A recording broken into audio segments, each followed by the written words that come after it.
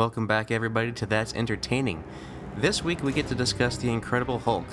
Well, which version of the Hulk, which Hulk are we impressed by this week, we'll have to figure out as we get there. But I'm joined this week because Mr. Pickard has not graced us with his presence yet. He's still in the honeymooning phase of his wedding.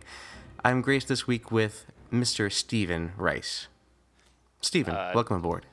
Thank you. It's good to be here, I think. Well, I hope. You know, it is good to be here, but where is here? I mean, are we here as in a room? No. Online? Maybe. In the earth? Yes. This heavenly plane of existence. Oh man, if I knew more about like Marvel or DC, I could make some comment like, "Oh, are we on Earth 3, Earth 4?" Oh. And I know absolutely nothing about either of those. Yeah. But pretend I said something witty there and then laugh heartily. Yeah, I'm just going to call you the Abomination this week because that was pretty bad. That's fair. I probably deserve that. All right, Stephen, why don't you tell the folks who are listening who you are, what you're involved in? All right, so my name's Steven. I've been podcasting for actually I think it's like 6 or 7 years now. It's kind of gotten away from me. But I do a Star Wars podcast called the Iron Cannon Podcast, and I do all things Star Wars, which is kind of sad, occasionally. What? And kind of awesome. Sad? No. Not sad. Do you know how much how much I would know if I didn't have as much Star Wars knowledge in my head? And now it's all useless Star Wars knowledge because it's all about the EU, which is no longer in existence. Listen, you can tell a legend. It's okay. It's true. I like to believe that somewhere out there, Luke Skywalker and Mara Jade totally got married and had children named Ben. A child named Ben. Whatever. Anyway. But yeah, that's my, outside of work life. And inside of work, I do computer stuff, which is always fun and frustrating. You and me both in IT. Yeah. I did direct tech support for a year. I don't need to go back to that. Have you tried turning it off and on again? Yeah. Let's see, what's the line? People, what a bunch of... To use the IT crowd line. That's such a good show. Yeah. I finally picked it up about a year ago after a friend's like, Steven, you really need to watch this. And then I did it in 2 days, 3 days, something like that. I have it on good authority that if you Google, the internet will explode. At one point, I desperately wanted to buy an Etsy person who had made the internet, the actual box, and just start walking around, put it on my desk, and unfortunately, it never quite worked out. One of these days. One day. You'll get there. Yeah. But tell me about you. Who are you? Oh, me? Yeah, I don't know. Okay. I'm assuming maybe people here know who you are. Yeah, most people know who I am. This is our, I think, 9th episode now, so hopefully everybody kind of understands who I am at this point. But I'm just a guy who likes movies, games, comics, anything entertaining. Oh, and I'm a Star Wars fan as well, so Excellent. I have that going for me. I'm also in the IT realm of things. I do support stuff, so I have that box of the internet somewhere on my cube, I'm sure. So I need to make sure that I have that prominently displayed after this chat. Just be careful and make sure you return it to the top of Big Ben when you're done. That's true. But yeah, so that's just me in a nutshell. But like I said, I like to be entertained. And this week, I haven't been entertained by a whole lot. It's been a busy week, but I tried to get a couple things here and there. But foremost, since I am a Star Wars fan, and you are too, the most appropriate headliner is that I've been playing Knights of the Old Republic again. Still one of my favorite games of all time. Oh, mine too. That game is so good. So you are aware of the Humble Bundle that's out right now, I'm sure, for the Star Wars games? I did see it, and then I looked through and realized I already owned all of them. Yeah. So. Yeah, same here. But it inspired me to go back and play Knights of the Old Republic again, because I've been talking to some guys at work and stuff, and they've never played it. And I'm like, oh my goodness, it's such a good good game. It's funny. Way back in the day, when I was a young tyke, I'd always been a Nintendo console person. So I had an N64, I had a GameCube, and during that, I guess it was the 6th generation, I think, whatever it was. I had my GameCube for a year or two, and at the time I had a fairly narrow interest in games, mainly Star Wars. And I looked on, back in the day when you went to individual websites to get news, I went to LucasArts' website and realized that, hey, why are all of the cool Star Wars games coming out on Xbox? Knights of the Old Republic, Jedi Starfighter. Obi-Wan. No, I never did play that one, unfortunately. That was one of the first games I got. Very nice. Jedi Outcast was on there too. That one I picked up a little bit later, I think. But Knights of the Old Republic. So I eventually got, for my birthday, I wished for an Xbox, and what do you know, it appeared. And I started playing Knights of the Old Republic. And being young me, who was just bad at video games, I started playing.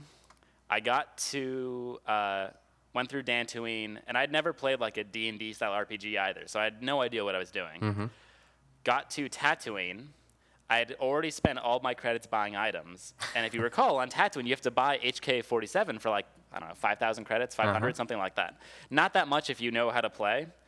And I didn't have that, so I couldn't progress. And unlike, like, I didn't know you could also leave Tatooine and go to Kashyyyk or Manon or any of the other planets where you could also get money. So I had to stop playing for a while. And actually, now that I think about it, so I stopped playing. And never picked it back up. No, I picked it back up, started playing through, a little bit wiser this time, as a Jedi. As a light side character, because we're all Jedi. Except I never saw the point, like, in getting lightsaber throw, and I was playing, like, you know, the pure, I was going to say Paragon, but that's a later game, pure light side. So all of these, you know, buffs and things. And I got to the boss fight with Malak, where he is draining the life out of your, dead Jedi. And I had no abilities to actually attack the Jedi bodies. So Malak essentially had infinite life. So I never finished that time either. I want to say, after buying that game, it probably took me like 4 or 5 years to actually beat it and truly appreciate it. It was bad. I had to have played through that game at least 10, 15 times when I was on Xbox when I was younger. Just replayed it so much because I found out every time I played through it, something was different. Because I think, like you, that was my first experience really with like a BioWare game where it has all those branching decisions and, you know, light side and dark side and all those different progression trees. So with that, I just found something new each time, and so I kept playing through it, and I never got tired of it. It was so good. It still is. It's like, if I don't have an iPad, but if I did, I would buy it on the iPad and just never stop playing it. I just always have a game going in the background. Yeah. I bought it on my iPad when I first saw it that was on there, so I grabbed that. But I've been playing it on my PC, and I was actually broadcasting it out on Twitch. So I was trying out that for the first time on my PC side of things. I've been broadcasting from my Xbox, other things, but I honestly have seen you do it once or twice there. Yeah. Other things I've broadcast recently are IDARB. IDARB is an excellent game. Have you played this yet? So I played 2 matches online, 1v1. Had a blast doing it. A little bit of lag, and I felt like it was more of like a party game. So I haven't really gone back to it yet. Lag pretty much kills that game. If you have any sort of lag, it's so precise, really. Yeah. Well, and it was like, when I first got into the game, it's really confusing because you don't know what's happening and how to play, and there's very little instruction. And like, over 2 games, 1v1, slowly realizing like, oh, if I jump on someone's head, I can bounce off of them. And oh, I can bounce the ball. I can actually aim the ball where I shoot it, and I can bounce it off of things and score and get more points. And it's like, are you familiar with the like story behind its development? Not really, but I'm sure there's a fascinating story behind it.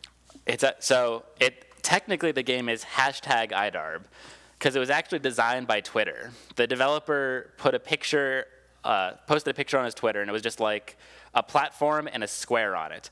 And he's like, hey guys, I made this. What should I do with it next? And someone's like, add gravity. And so he added gravity. It's like, oh, and I add some controls. So now I can move this square around the screen. And someone's like, add a ball. So he's like, I added this ball, and you can pick it up now. And just like, by interacting with people on Twitter, it slowly took shape until IDARB was created, and they released it. That's really cool. It's a really interesting game. I need to play it more. There's a ton of integration with Twitter and Twitch on there. So like the hashtag bombs and things like that, those get crazy. I had some guys that I play with on Xbox Live. They were watching me on Twitch and then hopping on the chat and hashtag bombing me different things. Oh, jeez. Just going through them. Like, one of them found a list, and he was like, I'm just going through this list here. So like, oh my gosh, this is crazy.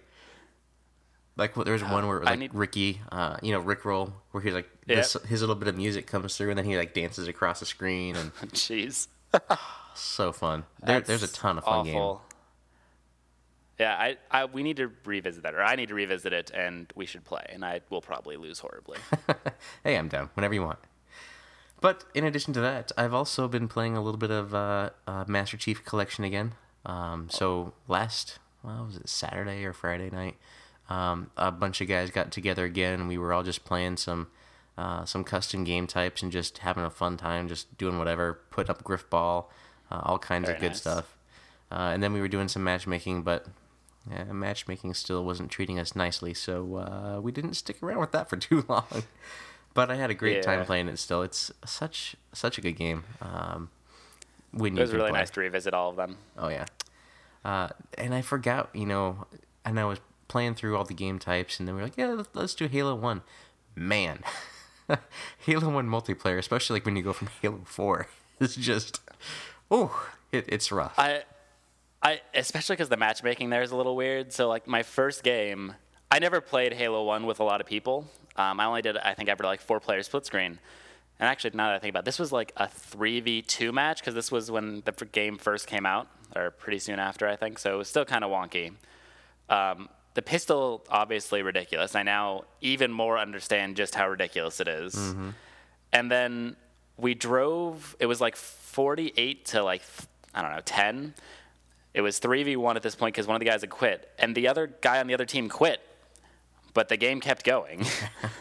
And there was no time limit on it. So we're all just like, I guess we'll leave because I don't know what's happening. Mm-hmm.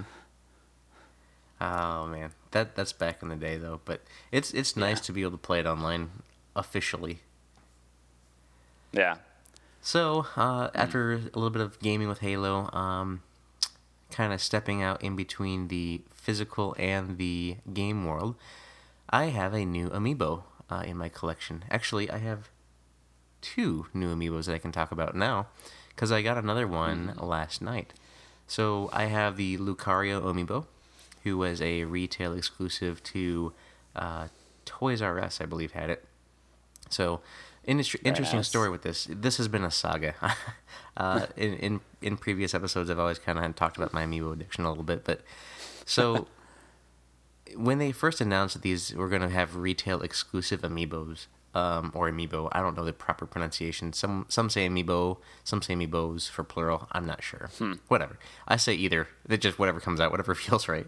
Anyway, when they announced these retail exclusive ones, there were Lucario for Toys R Us, Shulk for GameStop, Meta Knight for Best Buy, and then Rosalina for Target. And it was just kind of weird, kind of like, okay, whatever, but pair that, narrowing the channels down for how to get these with Nintendo not knowing the supply and demand ratio, and these things are just selling out all over the place. Like, if you didn't get it when it was first released, or if you didn't pre-order it, you're not going to get these exclusive ones. So I pre-ordered the Lucario amiibo when it was first available from Toys R Us's website. And then they canceled the pre-order for some reason. There was this big thing about it. Everybody's pre-order got canceled, and That's awful. Yeah, they don't really know why. But so after that, they sent out another email. Sorry, we're order it again this time. Here's a special link. Use this code. And like, okay, so I pre-ordered my amiibo there, but I wasn't sure that I was going to get it. So I went into the store, and they had these little reserve cards, and you take it, you put $1 down, and you say, okay, I'll get my amiibo when it comes out. So this week, I kind of forget that it's released, and I go and I get the amiibo shipped to me, and I open it up, I'm like, oh, great, it's here. So then I remember that I had the card for the one at the Toys R Us, and I went there to get it, and they sold out of them, and even though you have a reserve card, it means nothing. So, well, I don't know what the point is for a reserve card, but my backup plan wasn't much of a plan. So... What? Yeah, my backup. I had a reserve card from Toys R Us, but they said since it had been out for like 3 days, they put all the stuff on the shelf. So, yeah. I don't know. The Toys R Us logic, right? Yeah, I don't.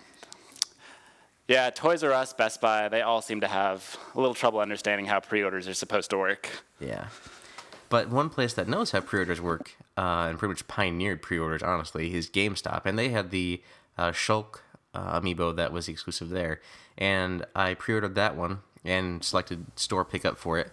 And it came in Wednesday. And I didn't want the same thing to happen with that one, where if I don't get it right away, they'll put it on the shelf. So I definitely went the day that I got the call to pick it up.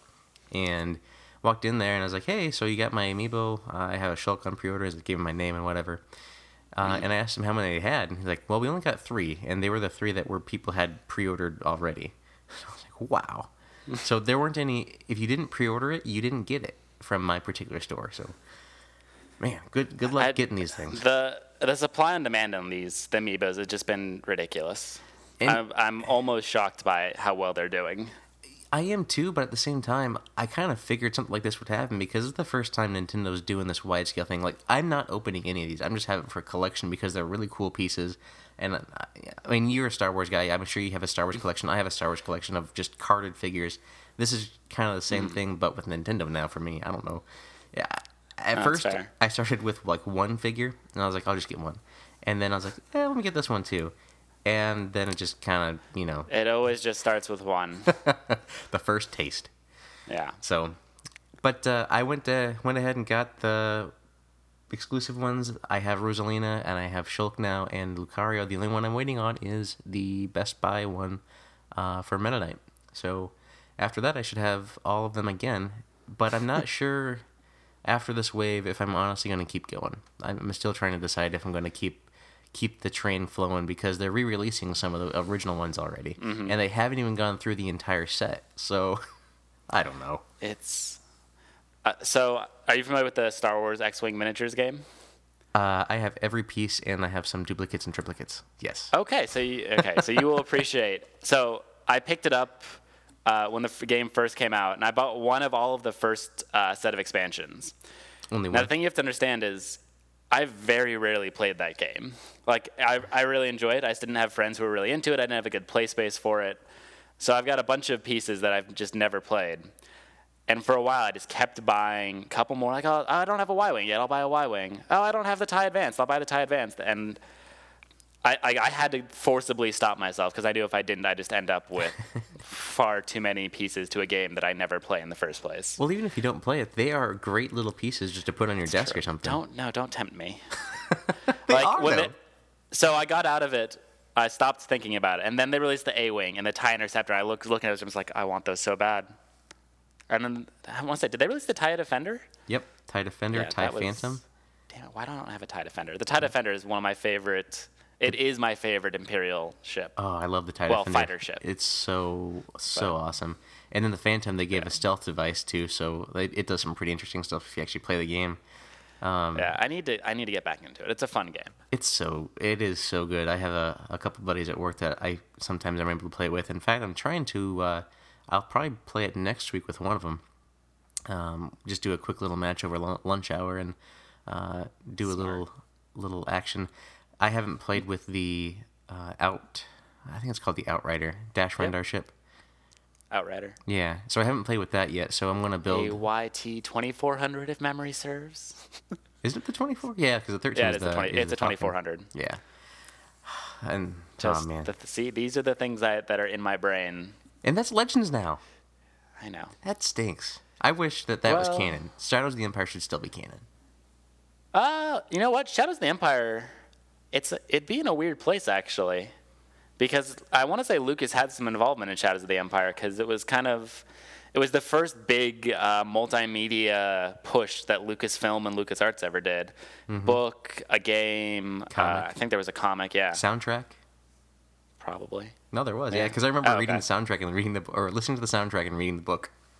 Speaking of which, if they ever re-release that game on Good Old Games, or on GOG, I'm going to have to buy it and try it, because I never did beat that game. Never? Oh man, that was a great game. At the very end, did you get to the last level at least? The farthest I think I ever got is I once got to the level in the sewers. Okay, so that's where the disruptors come in for the first time. Yeah. Oh, that's such a Nice. good game. Oh, it actually wasn't that long ago. Like in college, I had my N64. I'm like, oh, you know what? I never beat Shadows of the Empire. You know what? I was pretty, like, you heard my story at KOTOR. I was really bad as a kid. I bet you I can beat it now. I died horribly. All of my lives gone by the time I got to the ATST on Hoth. It did not go well. I am looking over at my Nintendo right now because I hooked it up over the holiday time, and in the Nintendo right now is Rogue Squadron, but sitting on top of my cartridges is Shadows of the Empire. Oh man, that's such a good game. If it does come out on GOG, definitely have to get it. I'll probably have to get it too because it was on PC back in the day. Yeah, and they've been re-releasing old games. So like, I never got to play X-Wing or TIE Fighter or any of those. So I need to pick those up once I have a computer that. I was gonna say once I have a computer that can play them. Any computer that can play them, I suppose. Pretty much. I need to buy a joystic is what I need before I can play. Yeah, you pretty much need a joystick for that. No. Just use your Xbox One controller. Yeah, but I don't know how well will that work for a flight sim type game though. It'll probably be okay. I don't know. Here, actually, speaking of being bad at video games as a kid, I did have X-Wing Alliance. Did you ever play that one? I never played Alliance, but I played Rebellion, I think was the other one. Yeah, Rebellion's also out, which I want to try. But X-Wing Alliance is same vein. Again, I don't know why I was so bad as a kid. There was a mission, you were in a Y-Wing, I think, and you've got, maybe it was a B-Wing. I think it was a Y-Wing. And you've got like 6 proton torpedoes and your lasers, and you've got like 2 lives. And you're supposed to meet up with a convoy in deep space. And I don't remember the setup of the level, but you arrive and the convoy is there, and it's being attacked by the Executor. And I just remember, as in my brain, the way to beat that level was you have to destroy the Executor with a single Y-Wing. No, single Y-Wing, nothing else. And so I remember dumping, like, you could see its hull is 100% and its shield's 100%, and I dump all my proton torpedoes and full strength laser blasts in.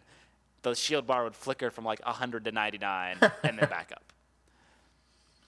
I was so bad at video games. It's not even funny. Man, that brings back some memories though. Such GOG. Come on now, you need to give us Shadows of the Empire so Steven can finish it, and I really should probably play Alliance. I think it's on there. Alliance is on there. I highly recommend it based on my 15-year-old memory of the game, or whenever it came out. Nice. But one more thing that I'll bring up for being entertained by this week, and that is Better Call Saul. It debuted on Sunday and also had a follow-up episode on Tuesday. I've only seen the first episode. I'm not going to give any spoilers to it, but it is a follow-up / prequel to the Breaking Bad series. So I don't know if you've ever seen Breaking Bad, but it's a pretty good show, and if it's on Netflix the entire run. Yeah, it's on my list. I haven't gotten around to it just yet. Nice. But I've heard very, very good things about it. Yeah. To say the least. It's one of the great, nice, good drama, honestly. And so Better Call Saul is based around this lawyer that's a character in that TV show. So it's a prequel to the events of Breaking Bad, so you can kind of see how things will transpire through this series. So I'm looking forward to seeing where this goes. I haven't had a chance to see the second episode yet, but I did see the first. And it started out pretty decently. It had a really interesting, really depressing opening scene that was really artsy, black and white. It was very stark. And that opening scene actually is after the events of Breaking Bad. So. Oh, interesting. Yeah, so it's really cool the way they're going to tell the story, I think, from what I can tell. Like I said, I haven't seen the second episode, but I'm looking forward to getting around to that one, too.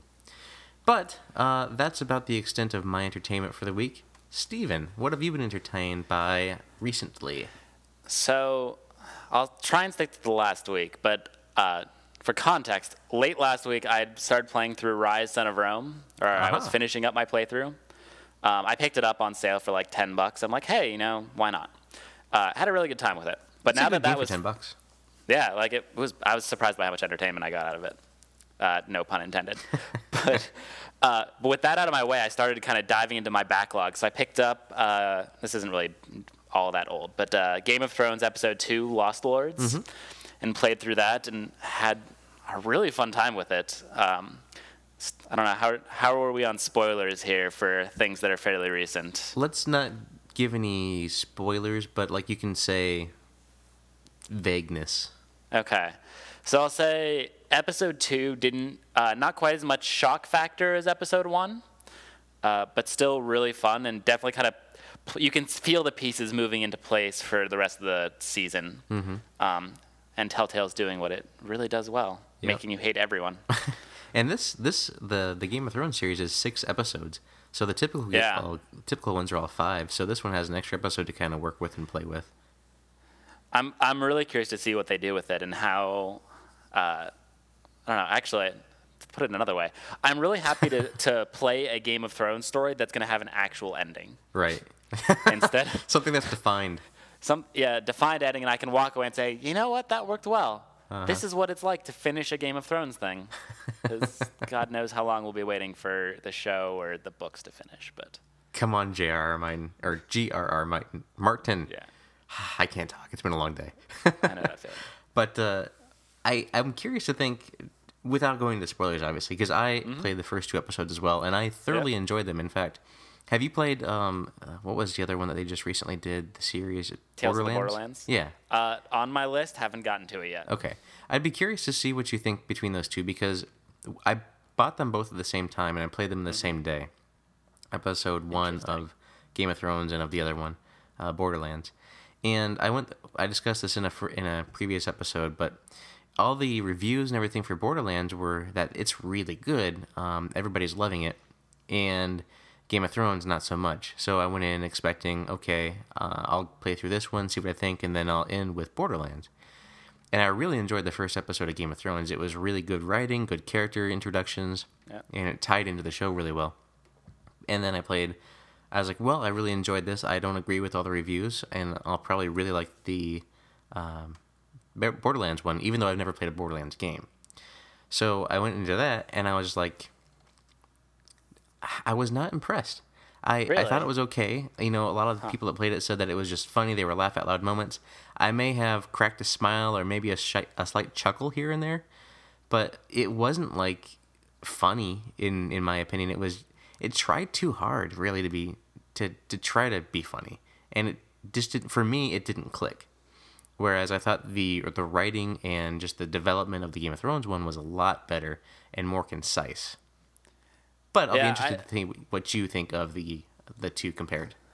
Yeah, I know Borderlands has a kind of unique sense of humor, and I know it's got this unreliable narrator thing going, which sounds really interesting in practice, but maybe not as good or it sounds good in theory, maybe not as good in practice. Yeah. But one of these days. Let's see. I also, so I'd played Sunset Overdrive when it came out and loved it, and I bought the season pass, but hadn't actually gone back and played the first DLC, the Oil Rig of Moyle or something like that. I'm blanking. That sounds like a Sunset Overdrive title. Oh, okay. So it's pretty fun. You're fighting on this oil rig, and I really enjoyed it. A couple of new monsters to fight, some new weapons.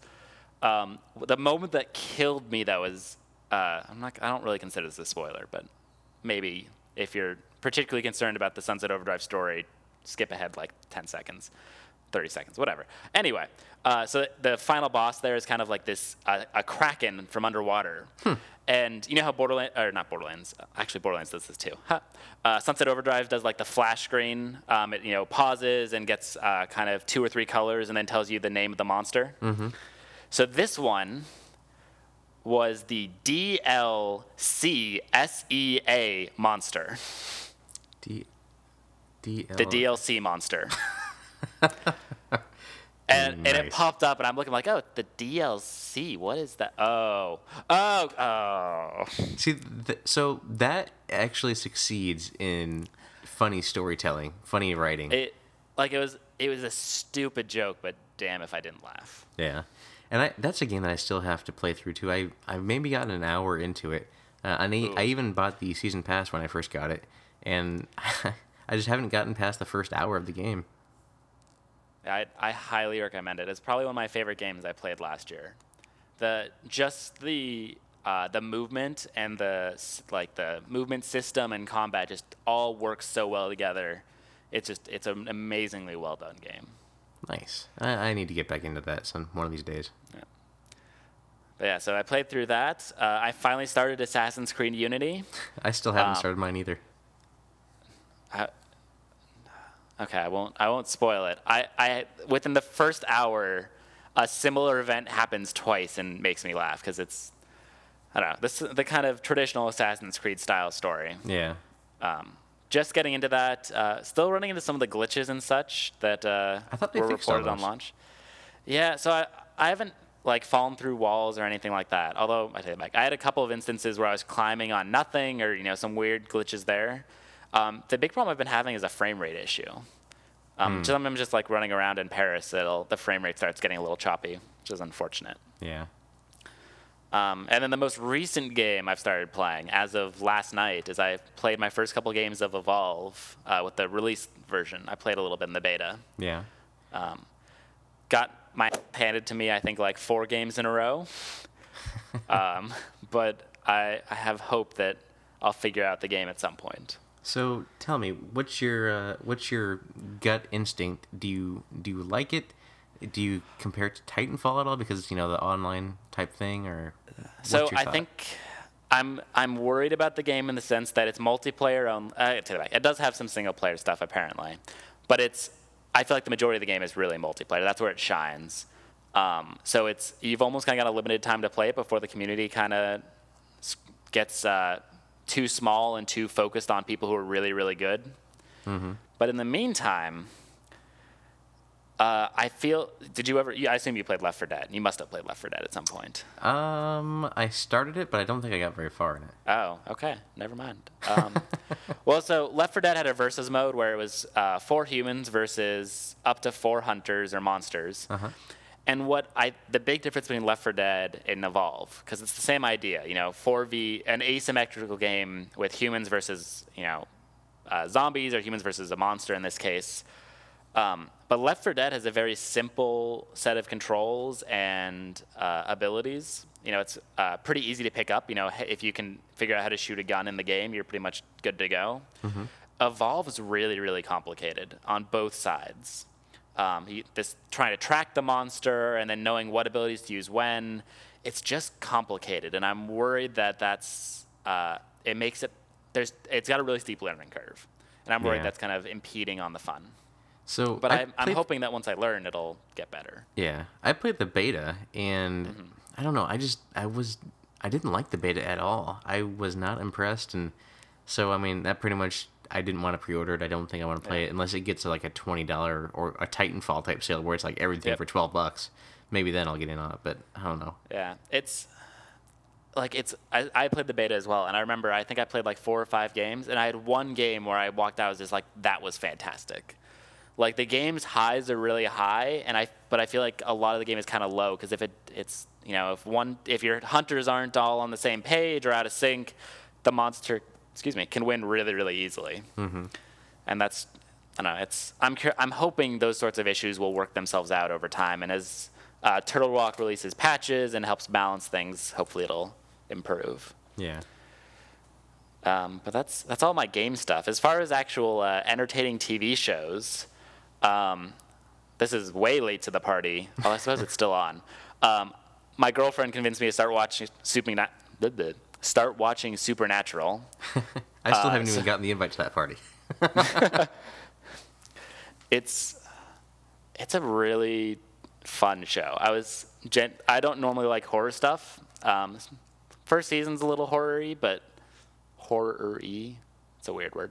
But it's a really fun show. Like, I've been enjoying it. And then I've been watching The Flash as well. I was trying to decide if I wanted to put The Flash or Arrow here, and I think I have to put The Flash because I like The Flash so much more at this point. So I watched the first season of Arrow. I believe I've watched the first season. I still haven't watched any of the second season, except I did watch... Arrow? Of Arrow, yeah. Oh, okay. Except I did watch recently when they did the crossover episode between Flash and Arrow. I watched both of them then. But, and so obviously I know a few of the things that happen in between, but I just like the Flash a lot. It really clicks with me, and I've never been a Flash fan of the comic book. Mm-hmm. My nephew really is, but I've never been too enthralled by him. I'm impressed by that show. Yeah, Arrow, first season was kind of uneven. I really liked the second season of Arrow. The Slade Wilson and Oliver dynamic worked really well. But Arrow is always, it took the Dark Knight bug. It's always dark and kind of brooding and dramatic. Mm-hmm. And I feel like Flash is just more fun. Yeah. Flash feels true to the comic book from what I know of the Flash. Yeah. So I like that too. But Yeah, I'm looking. I haven't seen this week's episode, but I'm looking forward to it. Maybe tomorrow I'll get a chance to watch it. Awesome. But yeah, I think that's all for me. Well, it's appropriate that you end on a comic book related TV show for your entertaining thing. So let's get into the news. Dun dun dun dun dun dun dun dun. And this week in the news, there was a really big bombshell, we'll call it, To say the least. to say the least. So when the Sony hacks happened, there were these reports that came out that Marvel and Sony were in talks, but they were disproven right away by both studios. They're like, yeah, this is never going to happen. So any hopes that we had were being dashed right away.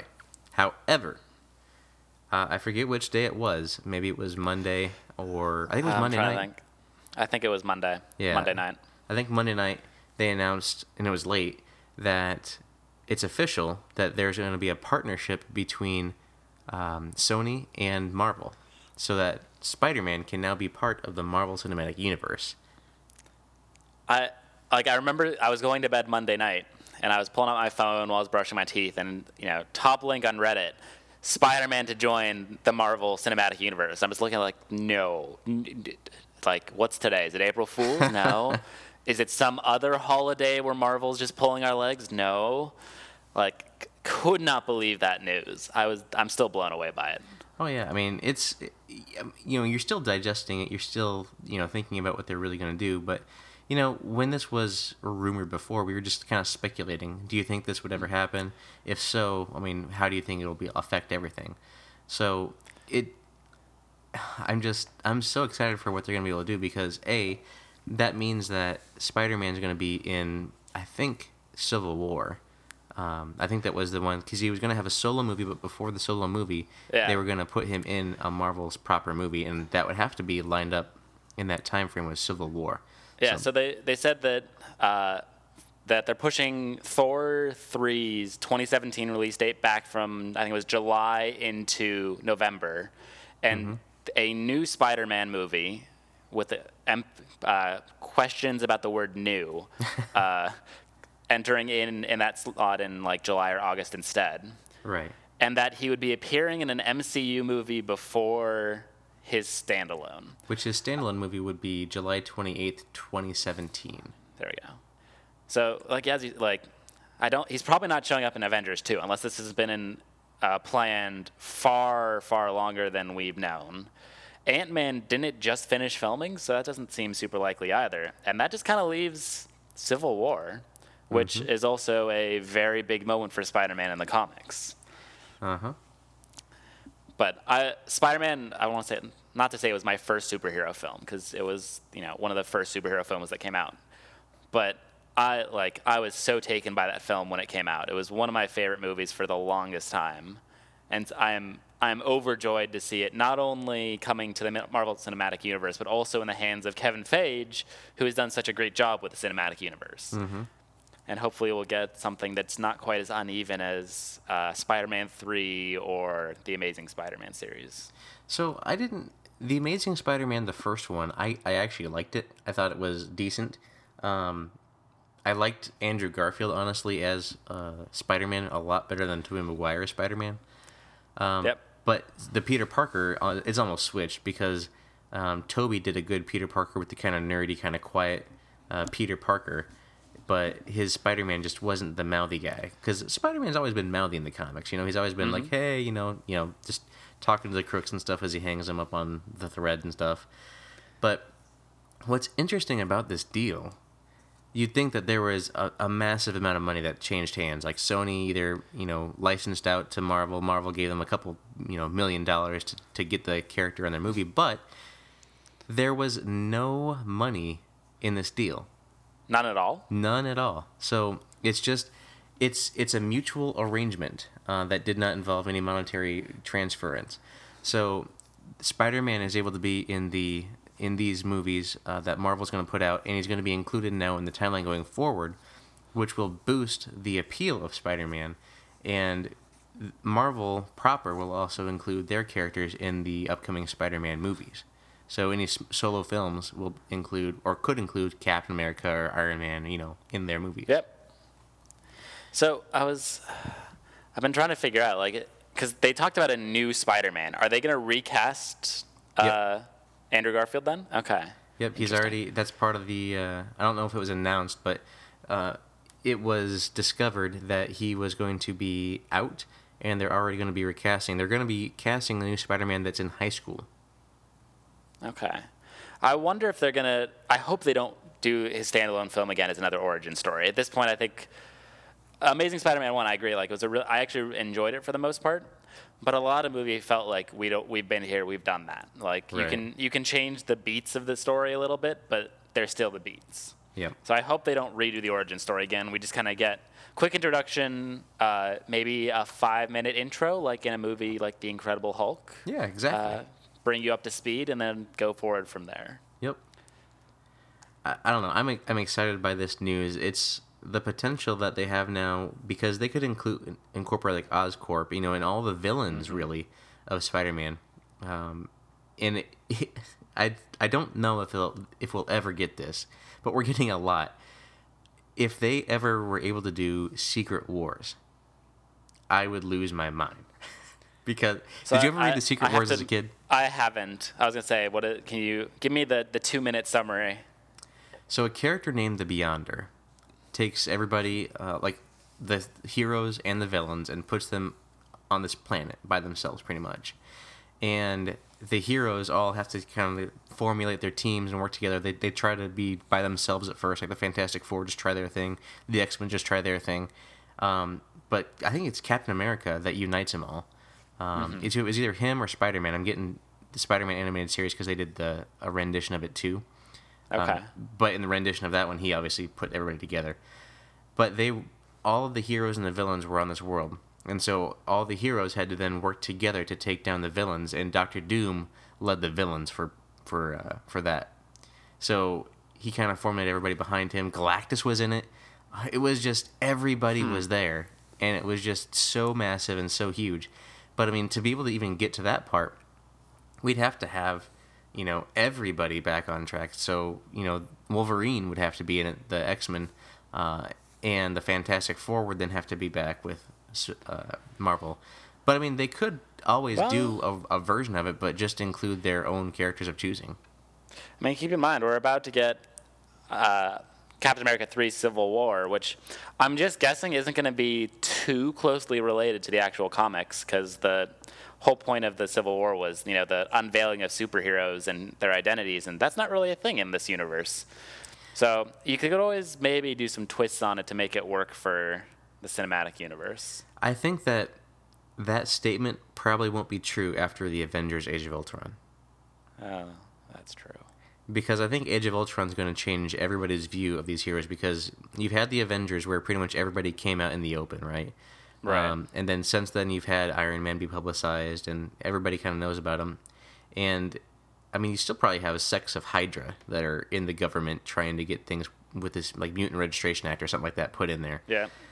So I could see pieces of it, I suppose. Like, I think we'll probably get something along the lines of the government wanting to have more control over heroes, but I don't everyone knows who everyone is, except for, I guess, Bruce Banner. I'm not sure if everyone knows who he is publicly. Yeah, I'm not sure. Not everybody knows who. I guess everybody does know who everybody is. I didn't even think about that. So Iron Man, everyone knows Tony Stark, obviously. He kind of announced it to the world. Hawkeye is just whatever. He doesn't care.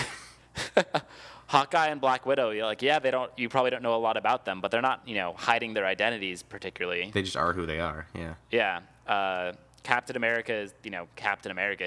He's got a museum dedicated to him, for goodness sake. Thor, I suppose, is a little bizarre, but I don't know. I have trouble seeing people calling for the government to, regulate Thor, the god of Asgard. Yeah, I mean, he doesn't really have a secret identity or anything either, because he's just the god of Asgard, the god of thunder. Yeah. So, I don't know. I'm really curious to see what they do with it. Captain America has been one of my favorite heroes for a while, so I'm excited. Yeah, I'm hoping that, I mean, with the inclusion of Spidey now, I mean, yeah, he would be the only one, I think, that would be a secret identity. on this side of things, because in DC everybody still keeps their identities all hidden, but on Marvel, on Right. the cinematic universe, yeah, you're right, they're all pretty much in the open. I think Yeah, I don't want to say and I want to say the big moment in the comics for Civil War is the moment when Spider-Man reveals his identity as takes Peter his mask Parker. off. Yep. But given that this is the first time we'll see him in the cinematic universe, I would actually laugh if, Spider-Man walks on scene for a press conference. This is the first time you've seen him on screen. He's pulls off. He's like, "I'm Peter Parker," and it's an actor you've never seen before. Just like, okay, Yeah. well, I guess that's that. You know, and I wonder for the Spider-Man casting. So they said that he's going to show up in a movie before his own. Is if they really may not even need to cast anybody for him, they can just have him masked the entire time he's in there, and then figure out who It's it true. is, and then just do a voice. Part of me is wondering if he's actually going to show up in Age of Ultron. Like, I wonder if this deal's been inked just long enough that they could insert him with CGI in some way into the film. Could you imagine the Ultron robots fighting Spider Slayers? That would be awesome. I want to see that film. It's not. Next year is not soon enough. Wait, it's this year. Age of Ultron is Sorry. like in a couple Yeah. months. Sorry, well, I'm just remembering. Like, I was thinking of that after I saw Guardians of the Galaxy, and at that point, it was just months and months away, and I was sad. But we're close. Yeah. We're much closer. So with the announcement that Spidey's going to have his own film, they did change the release schedule a little bit. So I just want to hit that up real quick. Thor Ragnarok is going to be November 3rd, 2017. It was moved back from July. And then Black Panther has been moved from November 3rd. It's going to be July 6th. So it's moved up from November 3rd, 2017 to July 6th, 2018, which I'm really looking forward to Black Panther. Black Panther is going to be really good. Have you ever read any of his No, I comics at all? haven't, unfortunately. He's pretty much like Wakanda is the name of his place. He's like Right. their protector, and he's like Batman in a way. I mean, he's just like kind of like a regular guy that just has a lot of good skills and stuff. And a lot of money. Well, yeah, I mean, because he's the prince or the king of Wakanda, so that always course. helps. And then Captain Marvel is going to be November 2nd, 2018, and Inhumans, which I don't know, that's the one I'm not really looking forward to out of this whole slate. That's been moved back to July 12th, 2019. So, Interesting. Avengers Infinity War Part 1 and 2 are still the same. They are in May 4th, 2018 and May 3rd, 2019. So they're just a year apart, so that's going to be nice between those two. That'll be, thank goodness. Yeah. Yeah. So there's a lot of good movies coming out soon on Do that you know? front. So I've been wondering. I know Sony had been planning like a Sinister Six movie or something along those lines, and they kind of teased it in The Amazing Spider-Man 2 when you're going through the lab scene and you see all these pieces of iconic villains. Is that still something Sony's going to do, or is that now kind of out? So as of now, The Amazing Spider-Man 3 was canceled. Okay. The Sinister Six movie has been postponed, and the all-female Spider-Man movie has been postponed too. Oh, I hadn't even heard of that one. Yeah, they were gonna do a Spider-Woman type movie. Interesting. Okay. So, but yeah, the official Spider-Man movie has been canceled though. The other ones are still Yeah. in the works, as they say. But Probably yeah, until they see how the spectacular Spider-Man does, whatever they're going to call it this time. the Astonishing they could probably go with. I wouldn't go Superior because that's just a weird. That comic book series is weird. But yeah, but I could see them going with that because it's now that Marvel has it called the Superior Spider-Man. And I was going to say, it actually kind of fits now that I think about it. This is Marvel's Spider-Man. It's really the superior Spider-Man. He's got a nice little top hat that he wears while swinging through the city. And a monocle. On the outside, of course. Exactly. So, with it being a new Spider-Man in high school, it has to be recast. Think of someone who could pass as a high schooler and be a good Spider-Man. I really can't come up with anybody off the top of my head. Do you have any thoughts of who you think might be trying to cast as think. Spider-Man? You know what? I'm drawing a blank. I'm trying to think who I've seen that's, fairly young that could pull it off, and I'm not really coming up with anyone. Yeah. But I'll go as far as to say I kind of hope they cast someone fairly unknown at this point. Because as we're starting to reach the end of Phase 2 and Phase 3, the big Iron Man, Captain America, those actors, their contracts are, running up. Yep. And I'm wondering if they're going to renew the contracts or they're going to pick someone new. And if they cast a good Spider-Man and they cast someone who's relatively unknown, they could lock him in for 10 movies like they did with The Winter Soldier. Mm-hmm. And we could guarantee our Spider-Man viewership for a while, which I think would be nice. Yeah. But I don't know. Then I'm I curious wonder to see who they pick. They've always been different runs will do it differently. But in one of the runs of Spider-Man, the Winter Soldier actually killed his parents. So that would be interesting if they ever pull that all in together like that. Interesting. So. And they do have the Winter Soldier for 10 more movies or something like that. Uh-huh. Okay. Now I'm curious. The wheels are turning. This is one of those moments where I just wish that I could, I just want a time machine that takes me to each new Marvel movie. Yeah. Each new Marvel movie and Star Wars movie. Just make each stop along the way. So one more thing. There's Spider-Man is home, but there's someone else now who's been looking out, through the window, as it were, to try to get inside. Wolverine wants into the Avengers. What do you think about that? I would love to see that. I'm not sure it's ever going to happen, though. Yeah. Unfortunately. Well, I mean, we didn't think Spider-Man was ever going to happen, but I think Fox has just, I don't know, they have more money than Sony does, honestly, to do the pictures that they want. So Sony's been hit really bad with the hacks, and just in terms of their profits lately haven't been fantastic. And they don't have a particularly good track record at this point with their franchise that they've got to play with. Fox, not as good as the Marvel Cinematic Universe, but First Class was fantastic. Mm-hmm. Days of Future Past was pretty good. They're doing well enough that I don't think they're feeling the pressure like Sony was. Yeah. And then I think Fox is doing Deadpool, so... Oh, yep, Deadpool's coming up. I saw this just before we started. Ryan Reynolds posted a sepia-filtered Instagram picture, or Twitter picture, with the Deadpool mask just barely out of view. Nice. So it's 2016. It's coming. It's releasing next year? That's what I thought I saw. Huh. That's quicker than I thought, but that makes sense. I mean, production schedules on these movies aren't like they used to be. Yeah. All right. Back in our day, we had to wait 3 years between movies. Back in my day. Okay. Well, let's move on from the Marvel news to just some other entertaining bits of news. Better Call Saul, like I said, debuted earlier, and it had the biggest cable TV debut ever. So it was a hit, as they say in the industry. Can't say I'm surprised. Yeah, I mean, you have a lot of viewers coming in for that because of the Breaking Bad and everything. But it pulled in the 4.4 million viewers in the coveted 18 to 49 male demographic. So, and then Very nice. the 25 to 54 range, it was 4 million.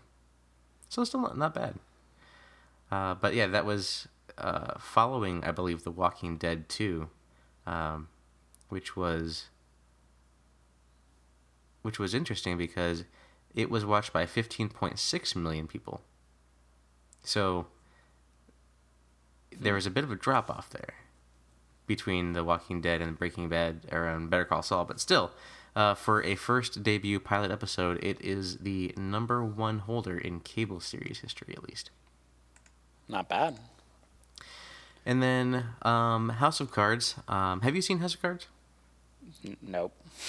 Another thing, House of Cards and Orange is the New Black are both on my list of shows to get to at some point. I would definitely put House of Cards on the top of that list. Okay. But House of Cards is so good. The third season is coming out later this month, I think on the 27th. And this past week, I think it was Tuesday, for some reason, there were 10 of the 13 episodes leaked or available, really, on Netflix that shouldn't have been out there. But people were able to watch the first 10 episodes of the third season. And it was funny how they handled that with the leak is the Twitter account of House of Cards actually quoted Frank Underwood in a way, saying this is Washington. In Washington, there's always leaks. So it was very appropriately handled, and I can't wait to see it. I'm actually trying to make my way slowly back through watching them all again in time for the season 3 episode debut. So, and another bit on the TV front, Jon Stewart has been hosting The Daily Show for nearing 17 years. Have you ever watched The Daily Show? I've seen it once or twice, yeah, and I've watched tons of clips of Jon Stewart, of course. Yeah, It's too bad. he's a good voice in the industry. I mean, he tells it like it is, and he's funny too. But he's been a guy that I always enjoyed watching his show. He announced that he is retiring or just stepping aside. Really, he said it's been 17 years. He actually wants to have dinner with his family on a weeknight. So he's looking forward to post Daily Show life. So we'll be looking to see who his replacement is in the future. But Colbert left, and his replacement, I don't know. I didn't really click with his replacement. Mm-hmm. When Stewart leaves, I'll see how his replacement is, but I don't know. I think that maybe that era is kind of past, and maybe they're trying to do different things now that they aren't doing back then. So maybe it's just me. I'm not hip to the times, or something. I know Jimmy Fallon got kind of that reaction when he took over the was it Late Night Show, Tonight Show? The one the Late Show or the Tonight Show? Because he did the Late Show and then he did the Tonight Show. When he took over for Conan O'Brien. The Late Show. Okay. I remember he had the same sort of thing where people weren't quite as sure if he fit in as well as Conan did, but he's been awesome on the Tonight Show. I will say John Oliver, who had filled in for Jon Stewart at one point, has been doing a fantastic job over at HBO. Oh yeah, his show is awesome. It's really good. Yeah, I've been enjoying that one. Yep. Moving on. This Sunday, SNL is declaring their 40th anniversary show, and it's going to be 3 hours of SNL. So it's basically going to be a double-sized episode of Saturday Night Live, and there's going to be guests, and people that have been on the show for over the 40 years that are still around. There'll be a ton that are showing up on the show, so it's just going to be a big, huge thing that they're making a deal of. I think they even have emojis now that were released on one of the platforms. So that's really cool. Yeah, that's going to be this Sunday. If you're a fan of Saturday Night Live, there will be a myriad of guests. And Very kind nice. of looking back into the gaming side of things, Halo has a new game that was announced. Have you heard about this? Not until I saw this link that you gave me, so it was news to me. Yeah. So it's not going to be on Xbox, not going to be on PC, Sad, but it's coming to a tabletop near you. So those graphics, man. So there's going to be a miniatures game coming for Halo, which is pretty cool actually, because like we were talking earlier about the X-Wing games. Yeah. I don't want to fall down the slope of just buying these to collect these either. So I've already kind of told myself I'm not going to get into this one because I'm into the X-Wing. I only have room for one in my closet. Yep. So I would like to play it though. So I think one of my buddies at work is actually going to pick it up because I believe this is it's by a company called Spartan Games, and they have another game out there called, I believe it's Firestorm Armada. Yep. I looked it up. Yeah, and he's played that. He enjoys that. So he's gonna, I think, pick up the beginning of this one just to see how it goes. And if he likes it, he might keep on with it.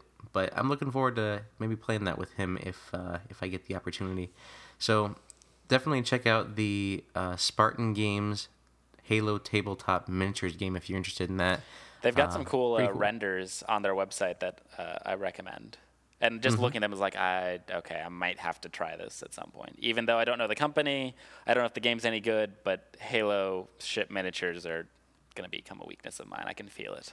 Yeah, that picture of it's not, I forget the ship class that it has listed there, but the Pillar of Autumn ship. The Halcyon? Yeah, I just want one of those to put on my desk. Yep. But these are ships that you're going to have, they come unpainted, so you paint them yourselves. I know a lot of people enjoy that. I personally like X-Wing for them being pre-painted and everything. But yeah, if you're into painting your own ships, this could be up your alley. And one more thing I want to finish out on, because after that bit of news, the Spider-Man casting, the Spider-Man announcement especially, I almost think like we need a vacation. And to take a vacation, I could get behind this. I Nice would vacation out on the ocean, under the stars, maybe. under the stars, maybe walk down the aisle and see this little droid rolling by. Star Wars Disney cruises was announced this week. So I've never been on a cruise, but I have now found the perfect reason to go on a cruise, and that is for the announced.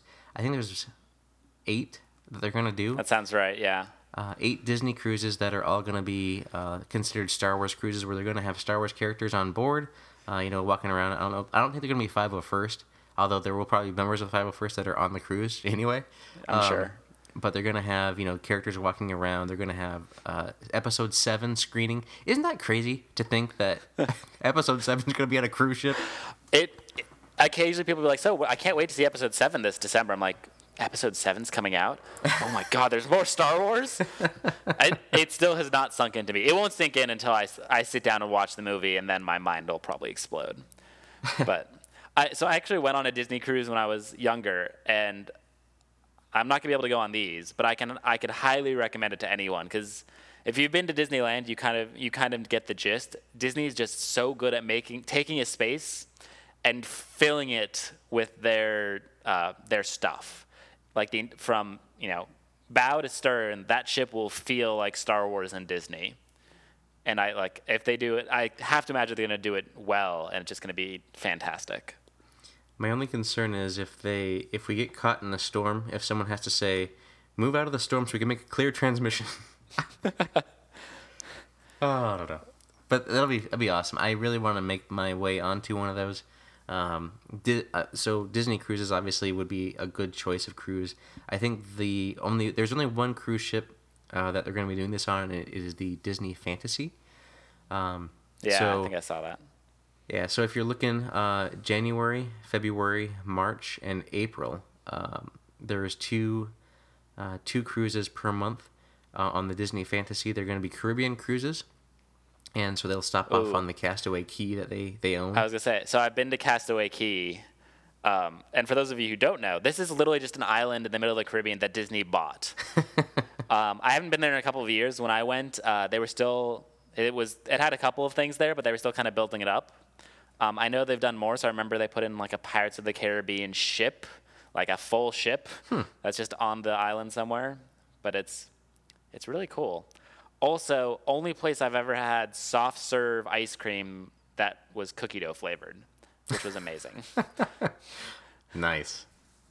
So look for that if you are interested in a cruise and also a Star Wars cruise. I'll have to check those cruises out. So with that, let's conclude our news and let's Hulk out as we move into our entertaining thoughts.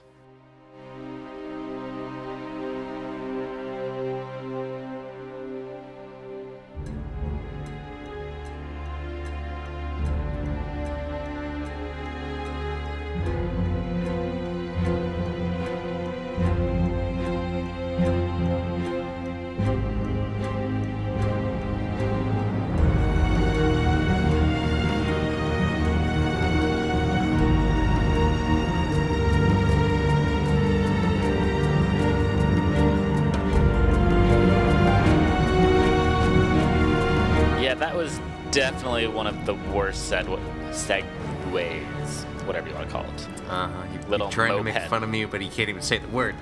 No, it's a segue. It's how you're supposed to pronounce the little two-wheeled wheeling device. You wouldn't know how to pronounce it. Don't worry. The official pronunciation nobody on earth can ever utter. Exactly. Well, because the Segway, it's a Swedish company, right? So. They just pronounce things weird. I don't think they're Swedish. That's probably IKEA. Anyway, I believe we were going to talk about the Incredible Hulk. Yes, the Incredible Hulk, and this is the second movie in the Marvel Cinematic Universe canon. And interesting, the first thing I noticed about this movie was that it was a Universal movie. Did you catch that? Oh, the opening credits? Yeah. Like really? Yeah, so this was not published. How did I not but- notice that? Yeah, so this is the only movie that Distributed? has a cinematic, or it has a Universal logo on it. So I think Iron Man they did themselves, but then this one they had a distributor with. But the funny thing is, Iron Man came out before this one. So, yeah. But they came out the same year. They both came out in 2008. That was a long time ago. It was In a almost. galaxy far, far away. That wasn't too Anyway. long after Revenge of the Sith. Revenge of the Sith was 2006, Yeah. right? 2006 or... Yeah, I think it was 06. That's Sounds right. sounds No, about no. 05 was Revenge of the Sith. Was it? Okay.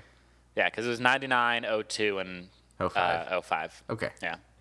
So this was 3 years after that. But with the reason I bring up Revenge of the Sith is because in this one with the Hulk and with the Abomination, you really have to put your reliance in CG, right?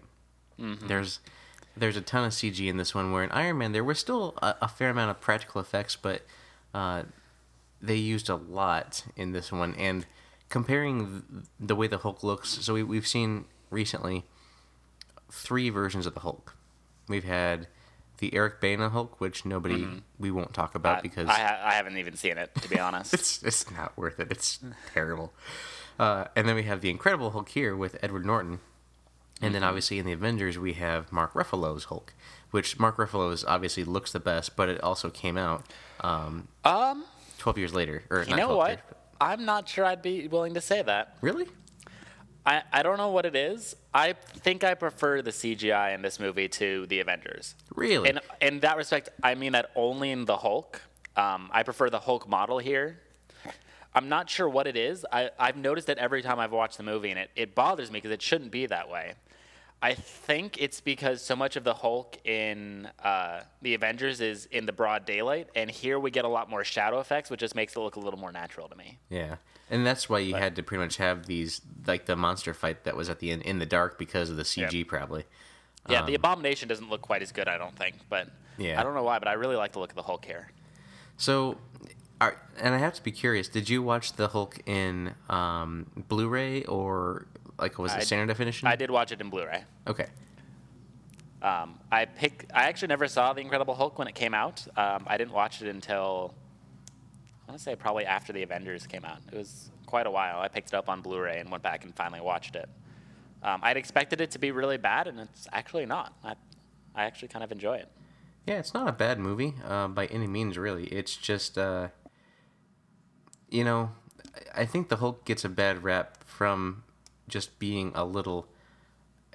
With the other Hulk, it just had such a bad flavor after it. Nobody really wanted to and touch it. the fact that this was the second one that they did in the canon is kind of funny, because another thing about this movie. So if you line up the timelines between this movie and Iron Man 2 and Thor leading into the Avengers, this movie takes place concurrently to both of those. And it starts right after or right as Iron Man 1, the climax, and goes through right up until the Avengers. So there's It is impressive. yeah, the timeline for this one is the longest out of all of them if you look at the chronological effect of it.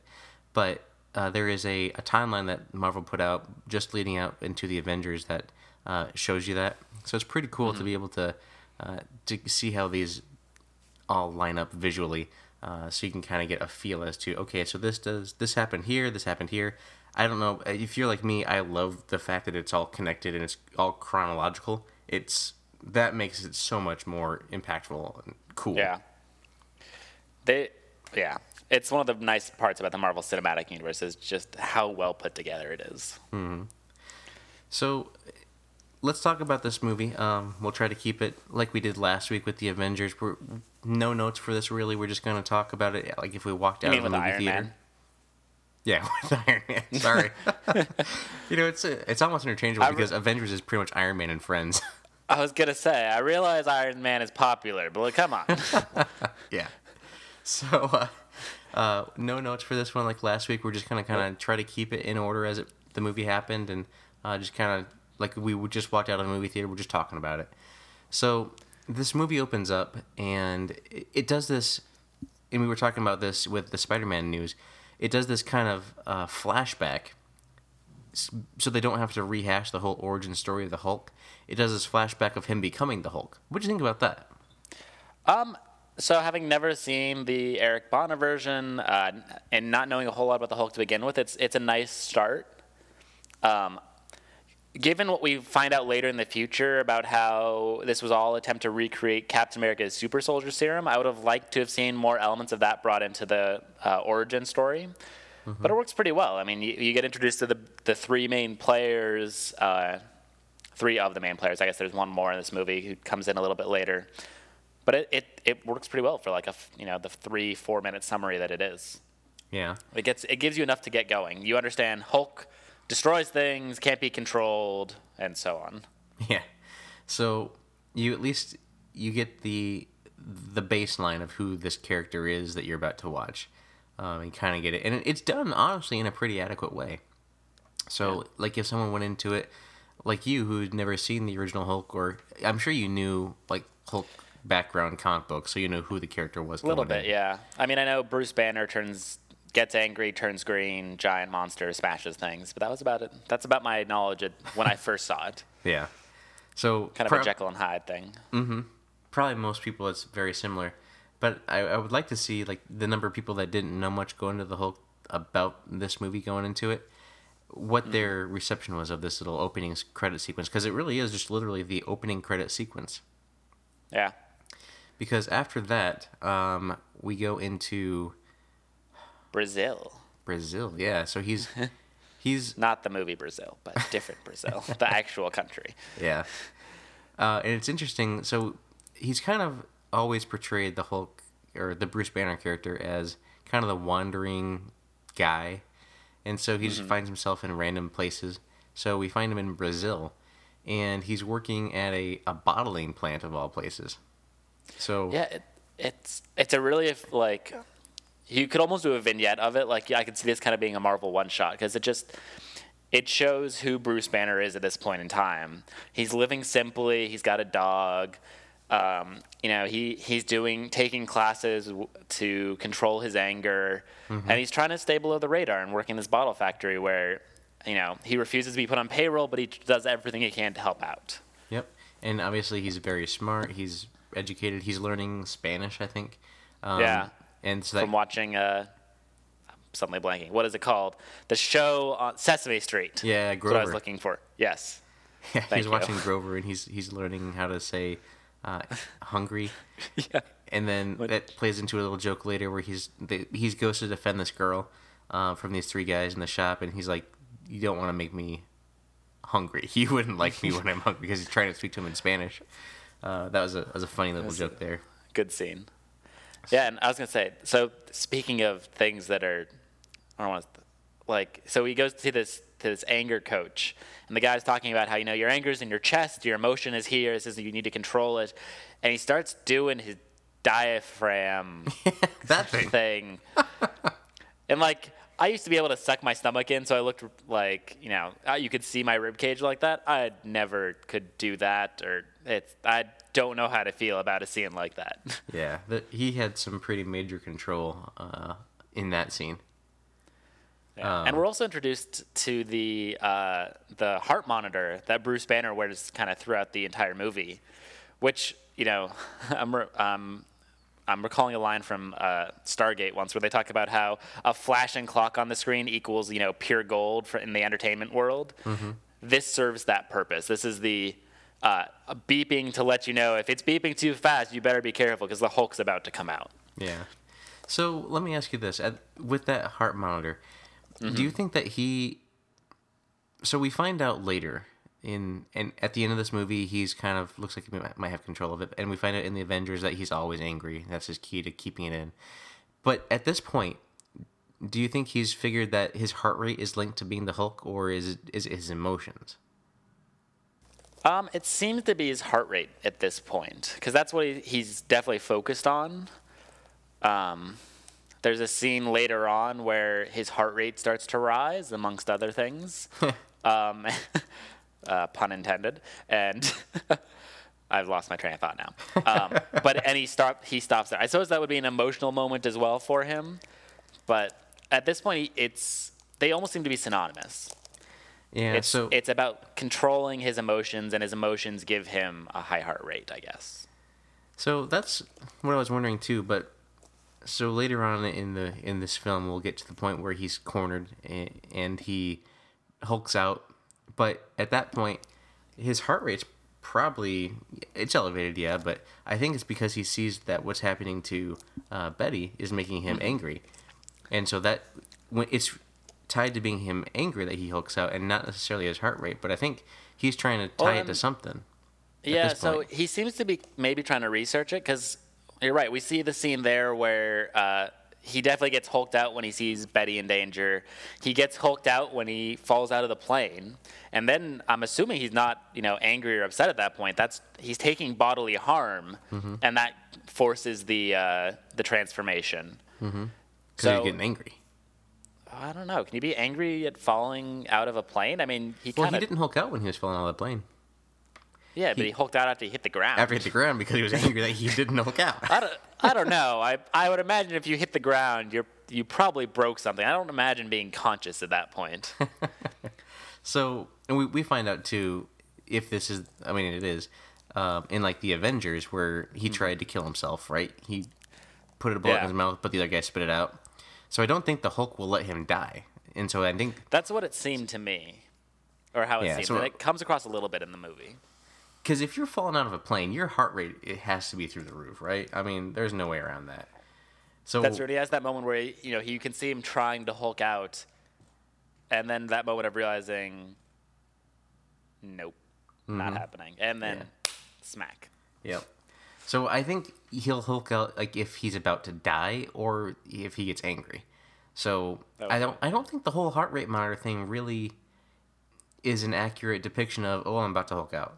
But I mean at the same time I'm not sure about that because every time that he hulks out it's always because he is angry and not necessarily because his heart rate's high because he gets I think when he hulks out this first time in the bottling factory his heart rate does hit like 200 and then he hulks out.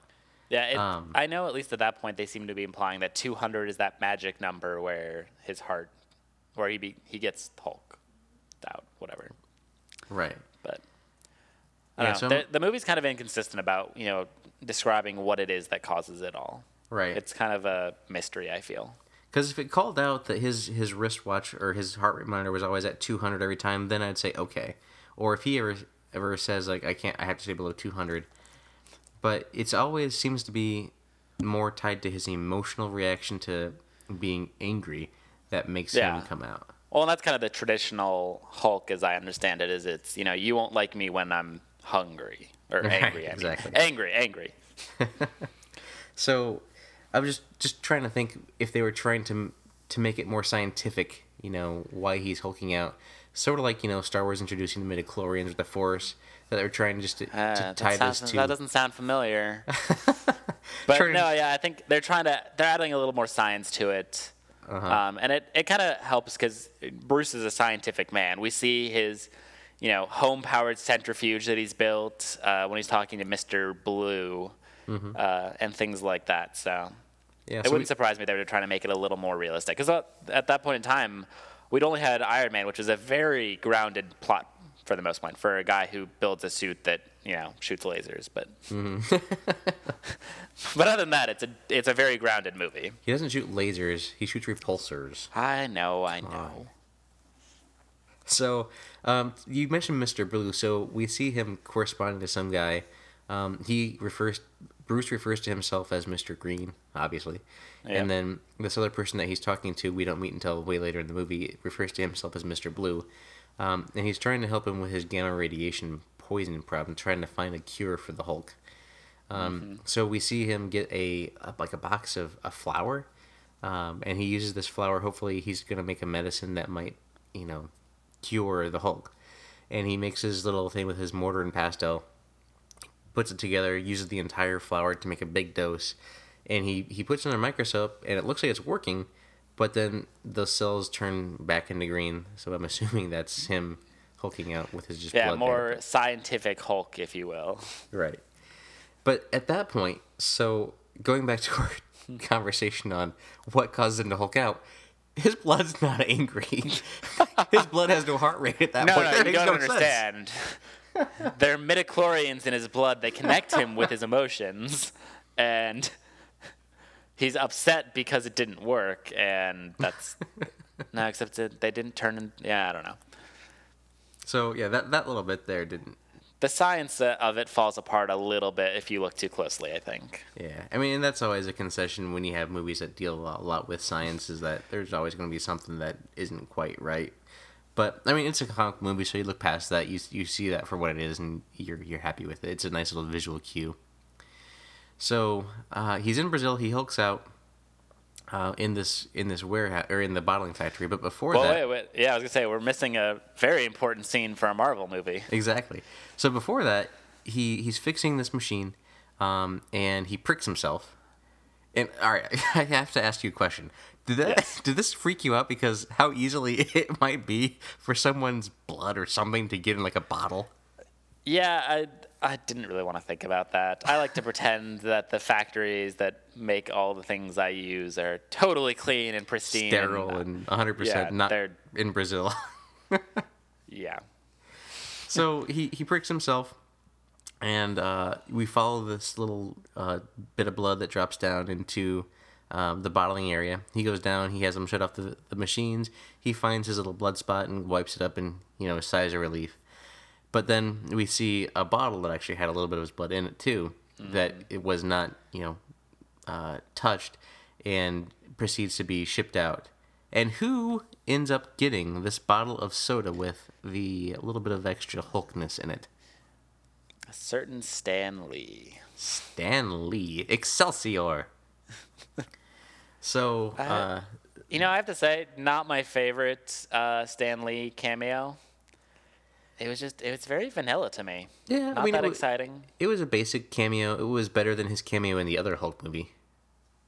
Which, since you didn't see that, and since I'm never going to talk about that, was a scene with him and Lou Ferrigno just walking and so, hey, Bruce, and then as I walk by. Oh, wow, that is worse. I'm trying to remember, what was his cameo in the Iron Man? I'm blanking. In Iron Man 1? Iron Man 1, yeah. I think he was just a guy at a party. At one of the parties. That's right. He was playing Hugh Hefner. Yeah, pretty much. Yeah. Okay, I do remember that. Yeah, see, that one I liked better. It's a little more personality. This was just him drinking a soda. And we don't even get to see what his reaction was, just that he dropped it. Yeah. So, yeah, and they said that he got a little more than he expected. I mean, did that mean that he died? Did that mean that he just got a heart attack? Whatever that had, I don't know. So then we meet General Ross, who we met in the opening credits. And he says, where'd this bottle come from? Send everybody there. Let's go pick him up. But first they pick up their British secret agent, whose name escapes me. The guy from House of Lies? Or Lie to Me. Yes, House of Lies, which is probably as good a name for a political show as any. But yes, I can only think of him as the detective from Lie to Me. But I'm seriously blanking on his name. He, in this movie, is something with a B. Blonsky? Blonsky, something like that. I remember that. Now I need to go look this up. Here's the benefit of not taking notes and just watching a movie and then talking about it, people. Yeah. Well, he becomes the Abomination. That's the important part. I'm glad you mentioned Ross, because as I know the actor, is the actor Tim Roth? I don't know that. No, I think Tim Roth is the Okay, I don't know. Now I'm just horribly lost. I'm gonna look this up now. But I'm pretty sure his name is Blonsky. That sounds really right. Let's see. And he's the ace of the team. Emil Blonsky. Good call. My comic book knowledge is elite. So He leads this team to go down to Bolivia to find this bottling plant, to find Banner, and then Banner's trying to outrun these guys, and he also runs into this group of mischievous thugs that were trying to that he helped a woman with earlier, and so then that's when he gives us the line like, "Don't make me hungry. You won't like me when I'm hungry." Yep. So, and then we see the first appearance of the Hulk, and honestly, I think this is probably about 25 minutes or so into the movie, so it's not bad. Your first appearance of the Hulk. Well, and they do a really good job here because he transforms off screen. He kills his first couple of guys off screen. They're very much playing up the monster movie aspect of this. Yep. Captain America was a World War II film. Thor was a Shakespearean film. This is our monster movie, and it isn't apparent anywhere else. Whatever. This is the scene where that's most apparent. Oh yeah. Where he's slowly taking him down. This scene reminds me of when I was watching it a little bit of when he hulked out on the helicarrier on Avengers 2. I was just thinking that, especially when he's running underneath the grates and chasing people through. Yeah, yep. It's a really effective scene demonstrating just how crazy the Hulk is. Yeah. All of these professionally trained military soldiers just don't stand a chance. Blonsky manages to survive, but even he goes back to Ross. He's like, I don't know what hit us. Like it hit us hard. And they think it's a separate being or entity from Banner, but then Ross is like, that is Banner. So yeah. So they get hit by the Hulk. The Hulk runs away. Obviously, he's able to escape without being captured because Hulk. And then I think that transfers us with him waking up in a jungle. I think he wakes up in a jungle in Venezuela. Is that what it was? That sounds right, but I'm kind of blanking. I want to Anyway, say so. He's not in Bolivia anymore, or not. He's not in Brazil anymore because he meets this guy, and he speaks Bolivian. I think it'd be Spanish to this person. He doesn't speak. I don't speak that, and so he's like, "Oh well, where am I?" So then he gives him a lift to the nearest city, and he makes his way home, so to speak, to the university that he had the experiment done on him, or he did the experiment to himself, I guess you'd say. Mm-hmm. Anything of this little bit stick out to you? Honestly, I'm still blanking on the scene. Like, I watched this in two parts to get ready for this, and I'm like, I remember him escaping. I remember when he gets to the university. I'm blank. Like, I can't for the life of me remember what happens in between. Yeah, so I think he's in Guatemala. Is what it was, but cool. Anyway, he gets to this. This person helps him out, takes him to the nearest city, and then from there, I think it cuts back to probably Ross talking to Blonsky. Yep. About what they just saw, and explaining that he was like a byproduct of the super soldier experiment that they were trying to recreate, the Steve Rogers super soldier experiment. Yep. And then he created the Hulk because he did the experiment on himself, just because he didn't want to risk anybody else's life. And then I thought they made an interesting point of mentioning that Banner didn't know what he was really working on. Mm-hmm. He didn't know it was it was to make weapons. He thought it was just an experiment of other kinds. Yep. It's interesting to kind of weaponized. Make Banner just a little bit more heroic in this case, and help explain some of his reactions later on in the movie as well. Yep. And I think that scene with Ross where he's explaining what Banner did, like he's like alluding to the fact that if you've got more, give me some, because if I, had a body, was it 10 years younger than me? Yeah, Blonsky starts basically begging for it as unsubtly as possible. Yeah, pretty much. He's seen the power and he is interested. Yep. He sees it and he decides that he wants it some too. And so then Ross, there's a little scene where he goes and unlocks this thing, which I guess is just sitting somewhere under no, crazy high super guard. And I think it's sitting next to the Ark of the Covenant or something in this just room. No big deal. Yeah, and he's like, he doesn't have to have anybody else in there with him. He's just like, oh, I'm just gonna unlock this thing real quick, and it's just a little simple key. And then he pulled out the vial, takes a little bit out, and then goes through the procedure and gives it to Blonsky. After making sure to tell him, oh, by the way, this one has to be injected into the bone. Stab. Yeah. So he's like, this is gonna hurt. Injects him, and then I think after that we then get Bruce coming back into town, meeting Betty inadvertently. Right. Like he's staying at someone's house, Stanley's Pizza. I remember that. Yeah, well, so that actually happens a little bit after, I think. He's staying at, an old pizza shop, and he's trying to get onto the campus so he can get his data. And they've removed all the data. Well, they removed it from the lab.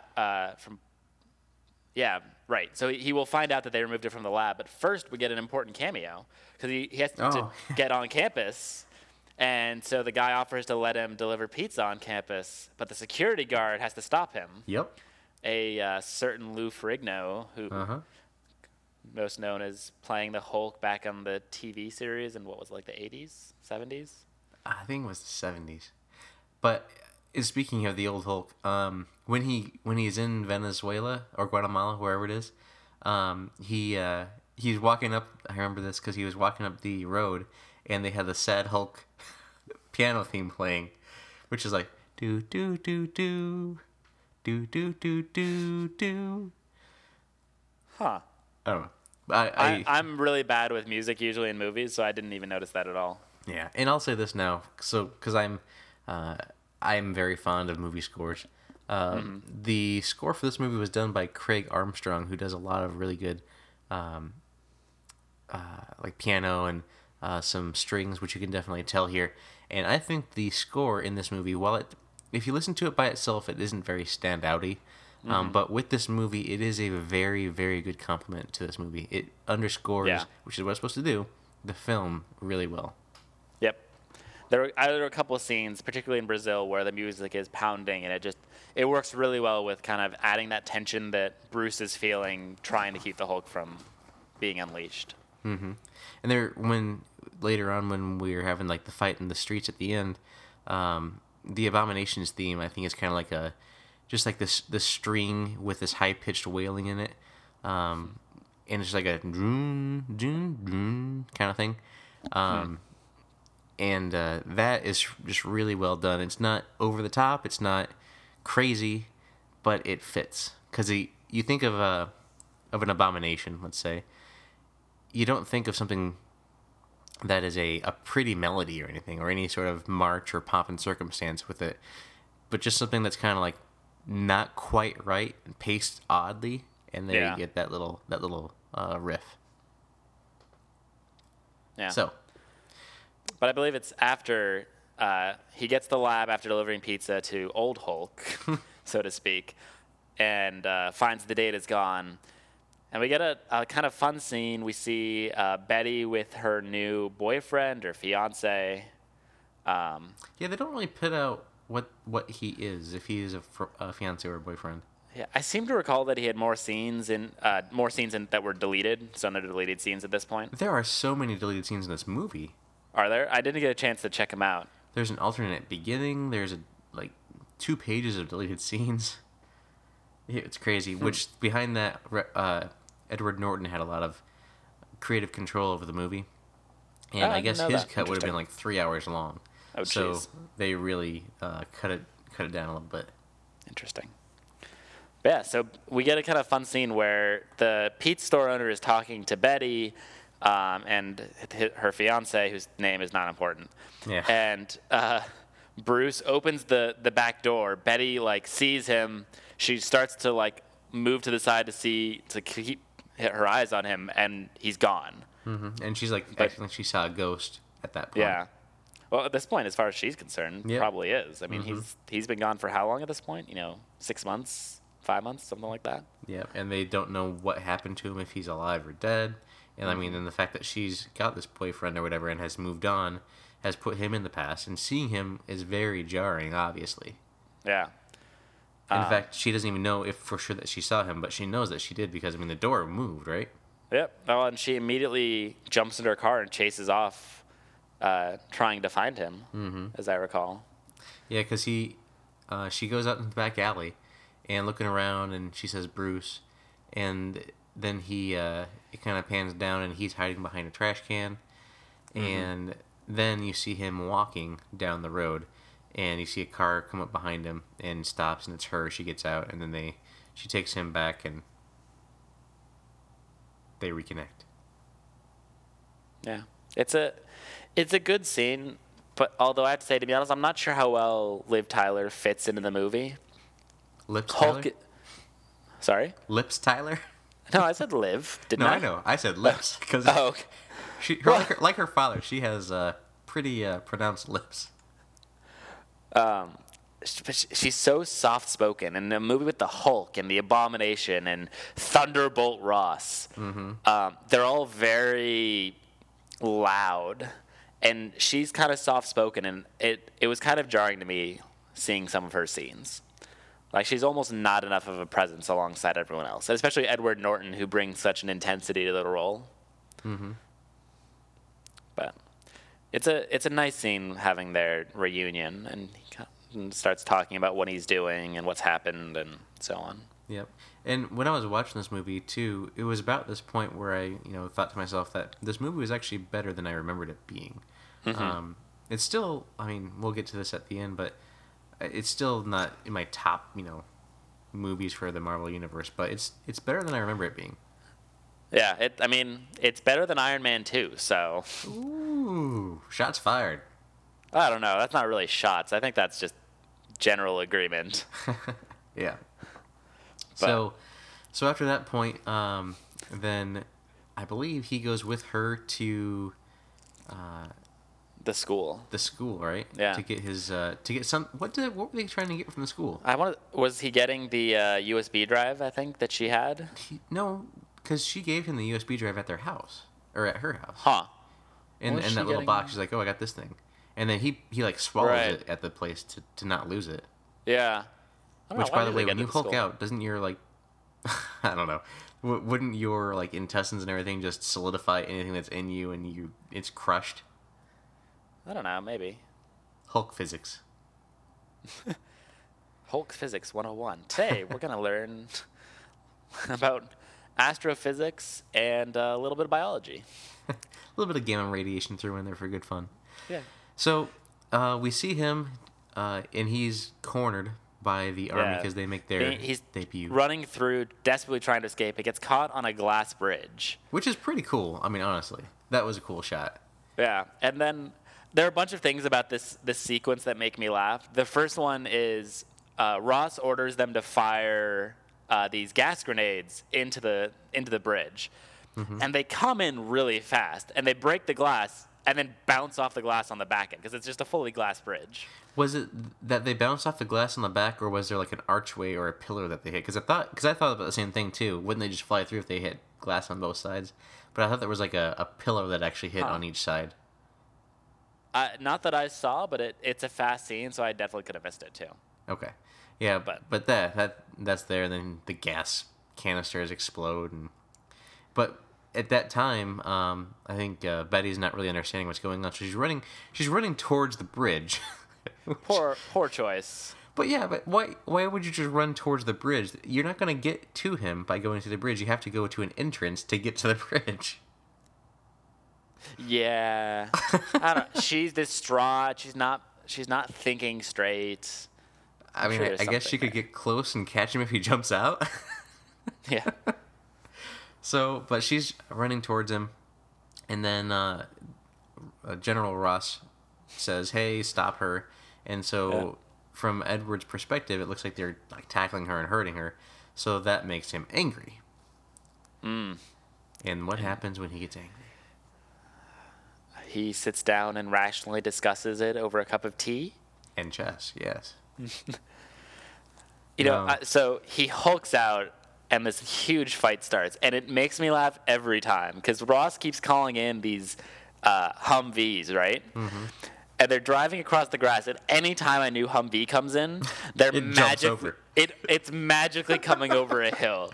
It's jumping over hedges. How do you jump over a hedge? And I laugh because like the first one's like, oh, that's just Hollywood, and it's like there's 6 or 7 Humvees that all come in and they all do it, even when they're driving on like straight ground. Just like it's not how it works. Mm-hmm. Or I don't know, maybe it's like a speed racer thing, and they've got the little like bouncy jacks underneath that propel them into the air. I don't know. It makes me laugh every time watching it. Yeah. But So he's hulking out, and then it's you know such a they great got these scene. Humvees that are coming to they got the Gatling guns on him, trying to shoot him. And Yeah. obviously, they just bounce off him, don't do anything to him. And then they bring in Blonsky, who is now Super Soldier Blonsky, which it looks Yeah. like at this point that it worked. Yeah, like he's running faster, he's stronger, he's jumping. I mean, he goes toe to toe within punching range of the Hulk, and lives to tell the tale. Yeah, That's- kicking range really. Yeah, like, well, he gets pretty close. I don't know. Hulk could have definitely reached out and grabbed him with a little bit of luck. Did a little puny god action. Yeah, I mean, it's impressive. Like, Blonsky just did what even Loki couldn't do. But, Well, Loki really didn't expect that to happen at all. He wasn't quite prepared for a fight. I mean, yeah, no one expected that to happen, I think. But, yeah, so Blonsky lures him out of his little heading area, and we get these 2 big Soundwave Humvees, which they're using to pin the Hulk to the ground. Mm-hmm. Kind of an interesting idea. It's one of those moments where it's like they're showing off a fancy technology that we never see again, which is kind of too bad. Maybe giant Soundwave might have been useful against, I don't know, Chitauri, alien invasion. I don't know. I'm sure there were times it might have been helpful. It might have been Maybe when a rogue Russian builds a suit and starts, breaking Whiplash. things. Yeah. Yeah. But- what would have been funny though, or interesting about this piece, especially now looking at Winter Soldier and the events that follow, is if the technology used in this was maybe not necessarily good guy technology. Mm-hmm. Or if it was maybe something from Stark Industries or something that they could have slept that logo, that would have been kind of cool. Yeah. But at this point, then technically, Stark Industries probably isn't making weapons anymore. But they could be like technology that he had before he started making weapons. I feel like this fits in pretty well actually with Stark. This is non-violent, That's true. non-destructive. Well, kind of. I guess the ground is probably going to be kind of screwed up, and Hulk certainly wasn't enjoying it. Mm-hmm. But Well, honestly though, so in Iron Man, Obadiah Stane uses his little thing that does the sound wave resonances, but it's more of a localized thing, and this is more of a broadcast, a directional broadcast than his was. So this could be similar technology to what we saw in I Iron wonder. Man. That's possible. Not as powerful though. The Iron Man one was pretty impressive. Mm-hmm. Neutralizing people just kind of instantly. Yeah. Also would have been helpful against, say, a Norse god. But anyway, yeah, Hulk's having none of this sonic wave stuff. Throws his handmade, Shields. yeah, completely bisects one of the Humvees and then leaps out and smashes the other. So it's a pretty cool scene though, where it looks like he's, because he's pinned down for a good minute or so in the movie, and then Betty's like, "Oh no, Dad, please!" Because at this point we know that Ross is her dad. I mean, Yep. you could pretty much put that together if you didn't know much about the comics anyway. And then, so he sees her or hears her screaming above the piercing noises, or at least that's kind of what we're led to believe, because we hear her screams above the piercing noise too. Yep. And so then he's like, "Yep, I guess I'm gonna go ahead and just shield myself from the sonic wave, and then destroy these Humvees." Yeah. Does a very good job of it. They get destroyed horribly. Yep. So after that, And then Ross. Sorry, go ahead. I was just gonna say after that, after his toys failed there, he calls in a new toy. Even though his daughter's out there, he calls in this airship. See, What do they call Ross at that point he got his kill streak pretty good. he hit like his 20 kill streak. So he earns the AC-130 strike, and It's about all my Call of Duty knowledge. I haven't played enough of that.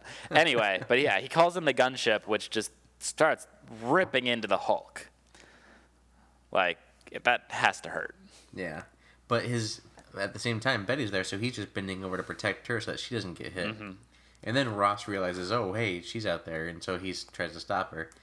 But Hulk, to protect her, I think he takes one of his...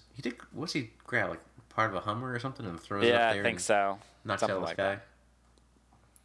Takes it down, and then a very cool scene of him shielding her as it kind of explodes all around. Uh-huh. You know what?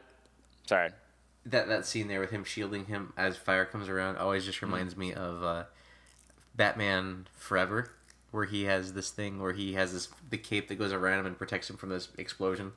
I don't know, I just always think about that for some reason. Yeah. And I love the shot of, this fire is the destroyed vehicle. Ross is finally looking in horror, realizing what's happened. And Hulk just stands up with Betty in his arms, just kind of gives him a huff of disapproval, turns and walks off. And honestly, Betty looks pretty lifeless at that point. Yeah, that's true. She doesn't look burned or anything, so you can tell that he protected her from that. But other than that, she's pretty limp. Not her best day. Yeah. So then I think it goes to the Hulk in a jungle with Betty.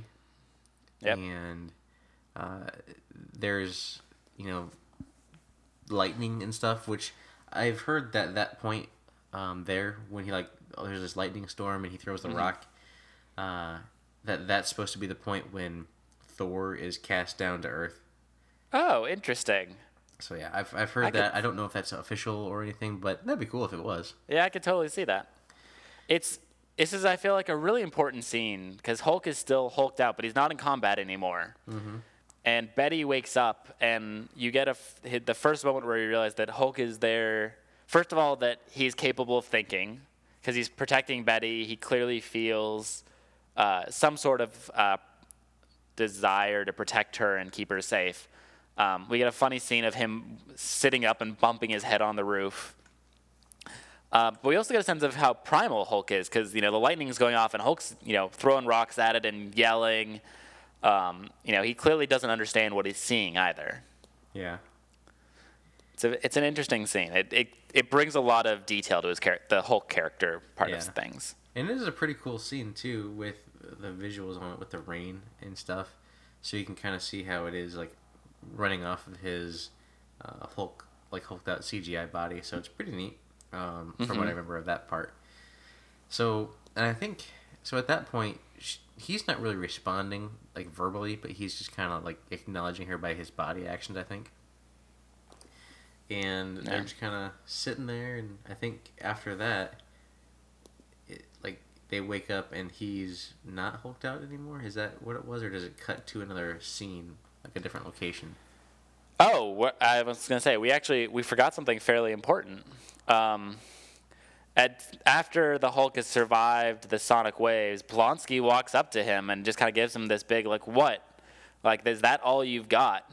Mm-hmm. And Hulk gives him a swift kick, and we see his body fly across the ground and smash into a tree. Oh, yeah. That would definitely kill someone. Yeah, and it's this point where we get, I think, a scene with Ross and Blonsky unconscious, and the doctor saying, every bone in his body was crushed. There's no way he'll survive this. And then as they kind of cut away, you see his hand clench. Mm-hmm. Yeah, so he's actually survived, obviously, because of the super soldier serum that he has there. And then I think we make it to Betty and Bruce as they're in regular human forms, and I think they're just hiding out at some hotel, and she's going to get him clothes, and she gets him none other than the purple pants that we typically associate with Hulk. A very classic Hulk look, but unfortunately not in this movie. Yeah. He kind of, says, seriously, purple or something like that, but it's pretty funny little bit there. Yeah. So after that point, I think it goes in, and I think it cuts back to Blonsky fully recovered. Is that right? Pretty soon after, yeah. He's not looking too good, but He's very clearly. You can see the gamma radiation starting to take effect on him. He's a lot paler. He looks almost thinner even. Mm-hmm. Kind of like almost like Walking Dead. Yeah.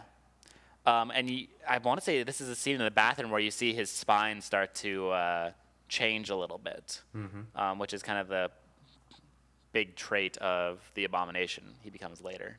Yep. And I think so. At the same time, I think it cuts to another scene where it's Betty and Bruce, and they're testing out his heart rate monitor in various ways. Yeah. On the bed. Yes. Of course. And I laugh because I feel like that's the scene where every person in the theater starts to truly understand Bruce Banner's pain. So everyone's just like, wow, that does really suck. Uh-huh. So after that, I think with Blonsky, now he's, back to health, so quote unquote, and they're kind of trying to track his movements to find out where he's going. And Mr. Green, a.k.a. Bruce, contacts Mr. Blue and sends him the data that he has. And so everybody kind of tracks down who this person is. And they make their way to yet another college, I believe. It's a college in New York this time where they make contact with Mr. Blue himself, a.k.a. a Dr. Stern, I believe. Yeah, Stern or Stearns. It sounds familiar. Stearns, yeah, I think is right. So, yeah. So we get to this guy. What do you think of him? What's your initial thought of this guy when we meet him? He's crazy. Because throughout the movie, when you see Mr. Blue, it's you think he's genuinely trying to help Bruce, and he seems normal. And you get here, and we're introduced to him. He seems kind of crazy. He's got a lab full of equipment that doesn't quite work right, and he's just fascinated with Bruce, like to an unhealthy degree. Yeah. Well, obviously, if you meet someone with gamma radiation poisoning to that extent, you don't expect to see them like fully functioning human right in front of you. Yeah. But so I think they kind of talk about this, and he says that he's replicated his blood, and they have a lot of samples. And they kind of say that with his blood and the samples, they can create medicines, I believe, to heal various ailments. But Bruce doesn't agree with that. I was going to say, actually, one of the things that happens, because I think first is they do the antidote scene. And I forgot to mention this earlier. One of the things I kind of liked is when he makes the antidote earlier on in the film, and a lot of times throughout the whole movie, whenever there's a liquid involved, it's almost always purple, which I thought was probably a nice touch to the green and to represent the green and purple, colors that are the Hulk. Until you get to the final scene of the movie when Ross is drinking a green drink, but yeah. Oh, that's true, yeah. The green drink was, it's the same green drink from Brazil, perhaps? I don't think so. This one had maybe a little more alcohol in it. Okay. But yeah, so we get a that scene where he's going to try try a payoff and... with that scene, though. For which scene?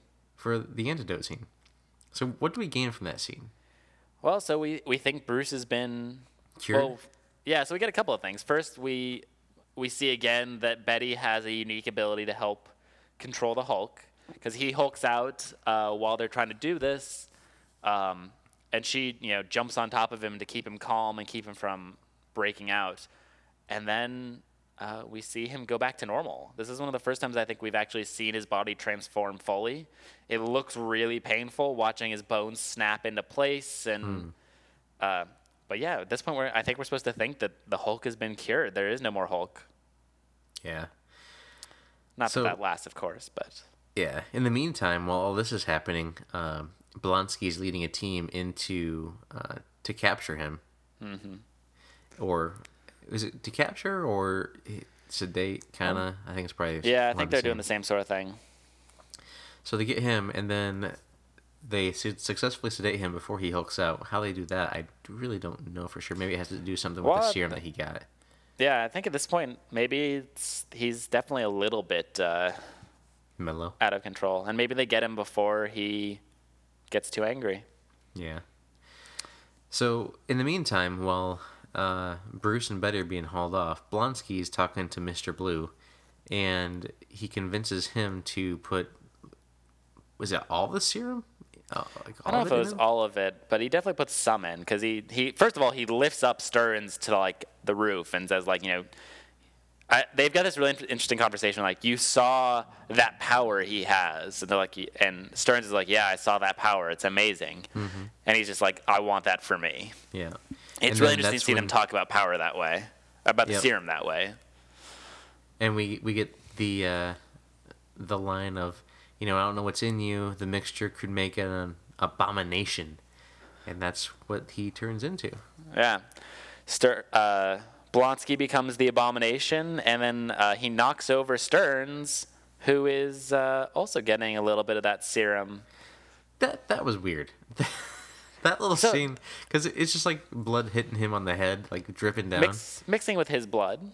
Is it mixing with his blood, or is it just like touching him, and then he's like got these little spots that are kind of growing? That's also possible. Isn't there a Hulk villain that has, like, because he's got to be a Hulk villain, I'm assuming.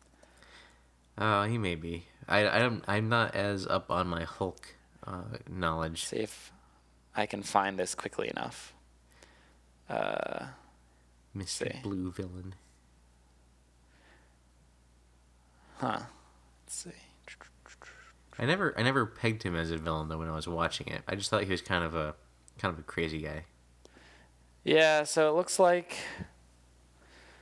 Do you remember what his? Let's see. So Madman Philip Stearns is a supervillain within the fictional universe. He's a brother of Samuel. Oh, there we go. Okay. I believe this is who it is. So there's Samuel Stearns, who is working a chemical plant. Where is this? He gets bombarded with gamma radiation, and he gets changed from an ordinary human into a green-skinned, super-intelligent entity with an oversized brain housed in a towering cranium. So it's a Stearns. We see the transformation happening on his head. I think that's what it's meant to imply. That's who it is. For an Incredible Hulk 2 that just never happened. Never came. Okay. Yeah. That makes sense then. Let's see. So after this happens, and after he gets the abomination mixture in him, what's he do with all his power? He just goes to Harlem and pretty much wrecks it. Really, what anyone would do with lots of power, really, you know. So we see the report. People are thinking the Hulk's loose on the streets, and then General Ross is like, "That's impossible. He's up here with me." And then they see that he is wrecking it down there, and they figure out that it's Blonsky. So we get the scene where Banner says, "I'm going to go ahead and let me go fight and let me do what I can do. We all created this. Let's use it." And he just falls out of the plane as normal Bruce, hoping to Hulk out. But we get the scene where he's like thinking that he's gonna, opens his eyes like you would typically expect to see the green, iris there. But no luck, nothing. no dice. And so he smash. just falls and smashes into the ground. Yeah, and you get the scene of Betty looking down, horrified that he might not survive. But of course, we see the Hulk fist come out of the ground, and the fight is on. So then he, fight ensues. Not much we can really say about that, really, but he grabs this car, rips it in half at one point, and uses it kind of as gloves to smack him down. So it's a really cool scene. Is that I always thought that must have been like a classic Hulk thing to use. I think so. Impromptu. It was also in the games. Like he always just like grab stuff and use them on the games too. Yeah. And I think that was pretty much something that he did a lot of. Yeah, it's a pretty cool fight scene watching these two beasts just smash each other to pieces. But you get Abomination's. You get that one scene though during the fight, where the helicopter that Ross and her dad are in, everybody dies in the helicopter, or at least something, except them two. Especially there's two guys. There's at least two guys that show soldiers that are like fully in battle gear with like a helmet and everything on. Nope. No. Not important enough to survive. So we get there. The Abomination is he seems to have the upper hand. Stabbing him with his little elbow bone thing. But then we get to see the Hulk figure out a way to get the upper hand, and there's like a Hulk smash. There's a Hulk smash. There's the Hulk clap to put the fire out. Which I guess that works. Yeah, why not? I'll buy it for the moment. Yeah, but the Hulk smash is actually really important because it's one of like 2 lines he has in the entire movie. Yeah. He is Hulk smash and he is Betty, I believe. Both with Lou Ferrigno helping voice, I believe, if I recall correctly. Why do you think it is that the Abomination can talk, but the Hulk can't? Because he's always angry. That's all I got. I don't know. I can talk when I'm angry. I may regret what I say, but I can still talk. Yeah, I'm not really sure why. The Abomination definitely seems more in control of his abilities. Mm-hmm. But and it could be because he's a trained fighter. That could probably be it. Yeah, I wouldn't be surprised. But we get the kind of end. Hulk rips out one of the Abomination's bones, stabs it into him, and then takes the chain and chokes him down, almost killing him until Betty convinces him to stop. Yeah. I generally like that fight scene. It went pretty well. It felt like they were hitting each other pretty hard. Yeah, it wasn't bad. I mean, it was a great scene, especially because the way it was lit and everything they had. It was in the dark. Good lighting with the fire and stuff around it. It came across really well, honestly. Yeah, it was a kind of a good end. And at the very end, Hulk kind of walks off and jumps away through Harlem, breaking it, as he mentions later on in the Avengers. Uh-huh. And then we get transported to the Hulk at the end, or Bruce at the end, doing a little meditation or something, and it looks like he's found a way to unlock it, and he's hulking out on purpose. Mm-hmm. Well, it seems to me that he's realized that the way to control the Hulk is not to go cold turkey, but is to learn to control it and figure out what makes it tick and how to, as he comments at one point, how to point the gun instead of letting it loose. Yep. So that brings us to the traditional stinger, which is usually after the credits, but this time they put it before the credits. Mm-hmm. So it's not really a stinger at all. But we see General Ross drinking some sort of green concoction drink. I can only guess it's whiskey with some of that green soda, maybe. Who knows? And someone walks into the bar with him and decides to have a chat. Mr. Tony Stark himself, putting together a team, which really makes no sense at this point in time, because there is no team. Yep. So I know what they were trying to do at the time. They were trying to do this whole building thing, but so this part just kind of fell flat, right? Yeah. Everything that we know now doesn't make any sense to what this stinger did. Because if you think about it back then, The Incredible Hulk was in production long before Iron Man came out. They never imagined how wildly popular Iron Man would be. So with the end of Iron Man and the end of The Incredible Hulk, it actually works. Nick Fury recruits Iron Man, and the next movie, Iron Man recruits Ross and kind of by extension the Hulk. Uh-huh. In practice, Iron Man did so well, they decided to do another sequel before they ever got to the actual Avengers. And I'm guessing the plans for the actual Avengers changed such that they're like, oh, Iron Man 2, Tony Stark didn't actually get to join the Avengers. There are no Avengers. Never mind, we take it all back. He didn't build the team. He's just a consultant. Yeah. It makes me... I have to wonder, though, now that we've seen the Hulkbuster suit in Age of Ultron, or we know it's going to be there, I wonder if they're going to try and work this scene into that. Because take it another way. If you imagine his line was something like, I have something that could help you, or we need to talk, you could definitely see it becoming a conversation of, well, Ross is like, he's drinking straight whiskey shots, I can't stop him, he's a monster, and, and I don't know, Tony Stark has some witty line like, I guess we'll have to bust that Hulk, or I don't know, something like that. I could see the Hulkbuster suit coming out of this conversation. Yeah, that's not too far of a stretch. I wonder if it'll get mentioned in Age of Ultron. I doubt it, but Yeah, we it'd can be hope. kind of cool. I wouldn't surprise me, honestly, if in Age of Ultron, when we get there, Bruce helps Tony Stark design the Hulkbuster suit just as a failsafe. Yeah. Interesting. So, I'm looking forward to that yeah. soon. So that brings us to the end of the Incredible Hulk. What's your overall thoughts on this movie? Better than Iron Man 2.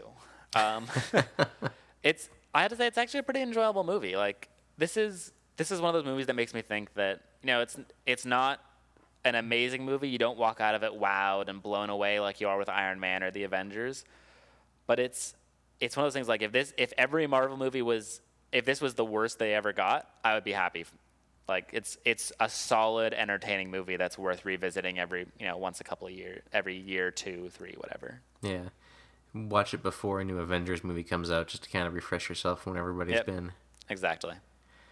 Yeah. So, I mean, like I said at the outset, it was better than I recalled it being. And I'll just rank the movies as we've done them so far. So we've only done this and Iron Man. So definitely this takes second seat to Iron Man. But this will definitely fall closer to the bottom rung for me as we progress through. But it's not a bad movie, like you said, by any stretch of the imagination. There is one probably that I'll put below this, maybe 2. But I don't think it's Iron Man 2, which is what we're talking about next week. Interesting. Now I'm curious what you think is worse than The Incredible Hulk. So we'll get there. I won't spoil my thoughts just yet. But next week we will be continuing our Marvel discussion and talking about Iron Man 2. You kind of alluded that it's not your favorite. And it features a particular Russian that has whips. Yeah, something, Whipman, something like that. Whiplash? Maybe? Yeah, Whiplash. Yeah. Which is kind of, so an interesting thought on this particular, since we're not going to really talk much about Iron Man, this part of Iron Man 2 next week, but have you watched Agent Carter? Not yet. Okay. On my list. There is a character appearance, and it's not very pronounced or anything, by the character Whiplash's father in Agent Carter, and I think it's in the first or second episode. Oh, interesting. So that's cool. Just a little bit of a tie-in there that I'll tease you all with. I definitely do recommend Agent Carter, by the way. It's a good show so far. Yeah, I have been behind on Agents of S.H.I.E.L.D. Season 2, so I've been working through that slowly, and then I'll probably pick up Agent of Carter after that. Agents of S.H.I.E.L.D. a lot better in Season 2 than it was in 1, that's for sure. Yeah, I'm on episode 4 right now, I think. Mm-hmm. I've been really impressed with it so far. Yeah. It's ever since in Season 1 when they do the tie-in with Winter Soldier, that's when it really kicks into high gear. The entire show is really just waiting to get to Winter Soldier. Yeah, pretty much. Okay, so, like I said, next week we'll be talking about Iron Man 2, so I'm hoping you'll be able to join us then. And maybe Justin will be back in time for Iron Man 2. We'll see. Otherwise, we might have another guest appearance by one of our favorite friends. So, I have a question for the listeners and for you. I think I know your answer, but who played the Hulk best? Ooh. So we have. Hang on. So are you specifically referring to the Hulk, or are you referring to Bruce Banner? So we'll take it as a complete package. So Banner and the Hulk. Okay. I think I'd have to give it to Mark Ruffalo. I do enjoy Edward Norton's portrayal of Bruce Banner and the Hulk. I think Mark Ruffalo does a slightly more nuanced job of it. Norton feels kind of angsty about it the whole time. Banner's a little more at peace, I think, which is nice. And some of the development as well of the character. Yeah. And I think with I share the same opinion that I prefer Ruffalo. I just like his version of Banner because he's a little bit more. He's reserved, but he's also just like whatever happens, kind of just let things happen, and should have gotten paid first type situation. When we first see him, so it's but he's very aware of what's inside of him and what he can do. So it's cool to see that go in the Avengers, which is kind of sad because I never like to see, especially a main character like that, recast. Yeah. But because they did it, I'm not opposed. Mark Ruffalo did a great job. Definitely. So, that'll about wrap up our show for this week. We do have a code to give away still. So, listeners of the show have not yet been entering. We have had 0 entries to get this particular code. And What is it a code for? It is a code for Assassin's Creed Black Flag on Xbox One. Oh, very nice. Excellent game. It is a great game. I loved it. I have like 96% completion on the story. I just need to go back and do 100% sequences on a couple missions. But it's a great game.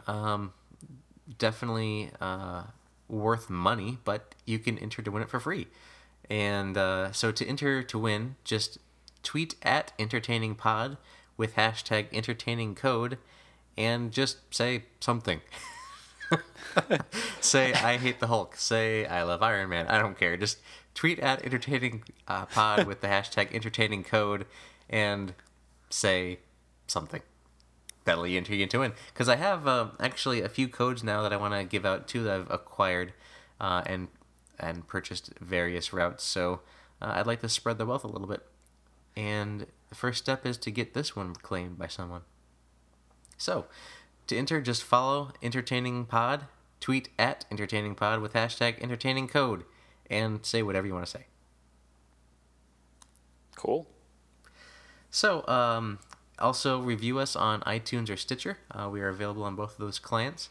I'm looking maybe to see about getting us on an Xbox client, because I was asked recently if we are on Xbox Podcast. And honestly, I have to say, I thought that since Zune went defunct, it didn't carry over to Xbox. So I need to look into that. Yeah, that's how I get all of my podcasts, and I highly recommend it, if only because I have a Windows phone and I'm lonely. Get some more content over there for the Microsoft folks, right? It would be nice. We're starving a little bit sometimes. It's okay. But we're also on Stitcher, which is device agnostic. So you can go to any device and download the Stitcher app and find That's Entertaining on there and rate us and listen to us on there if you like as well. Contact us, as we said, on Twitter at EntertainingPod. You can also send us an email to that'sentertaining@gmail.com if you have any comments. And my individual Twitter is Sith Nightmare, SITHKNIGHTMARE. Justin, who's not here, he is JPicky86, JPICKY86. And Steven, are you on the tweets? I am, so you can find me at SRice08. I have to be honest, I don't actually use it all that often, but if you tweet at me, I promise I'll respond, because I get those notifications. But, nice.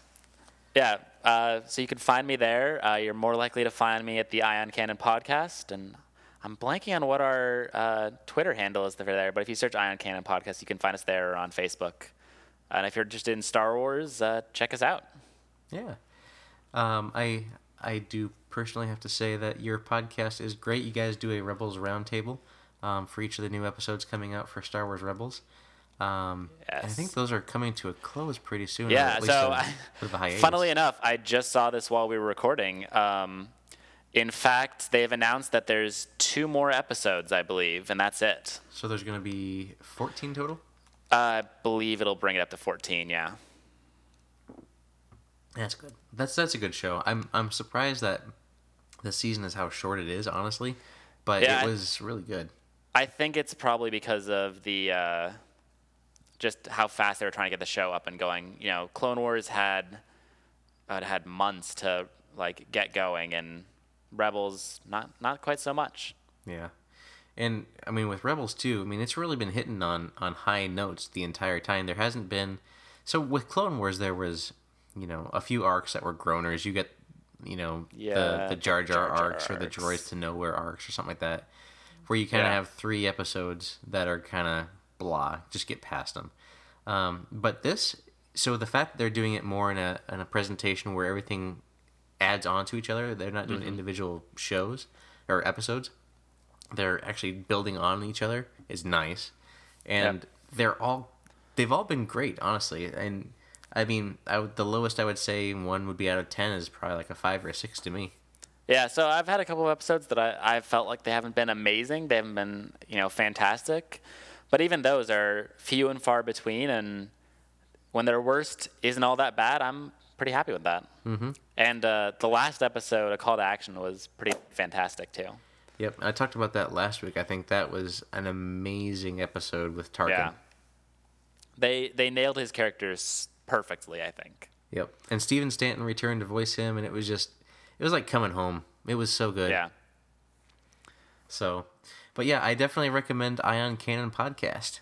They do Thank you. great job reviewing the episodes, and they do something with, what do they call them, Womp Rats? We torture Womp Rats on a regular basis. I promise we're not serial killers or anything crazy like that. And if you know what Womp Rats are, you will enjoy the show. So look for Ion Cannon Podcast. Definitely. Well, for me, for Steven, for Justin, we thank you for listening this week, and we hope that you have been entertained.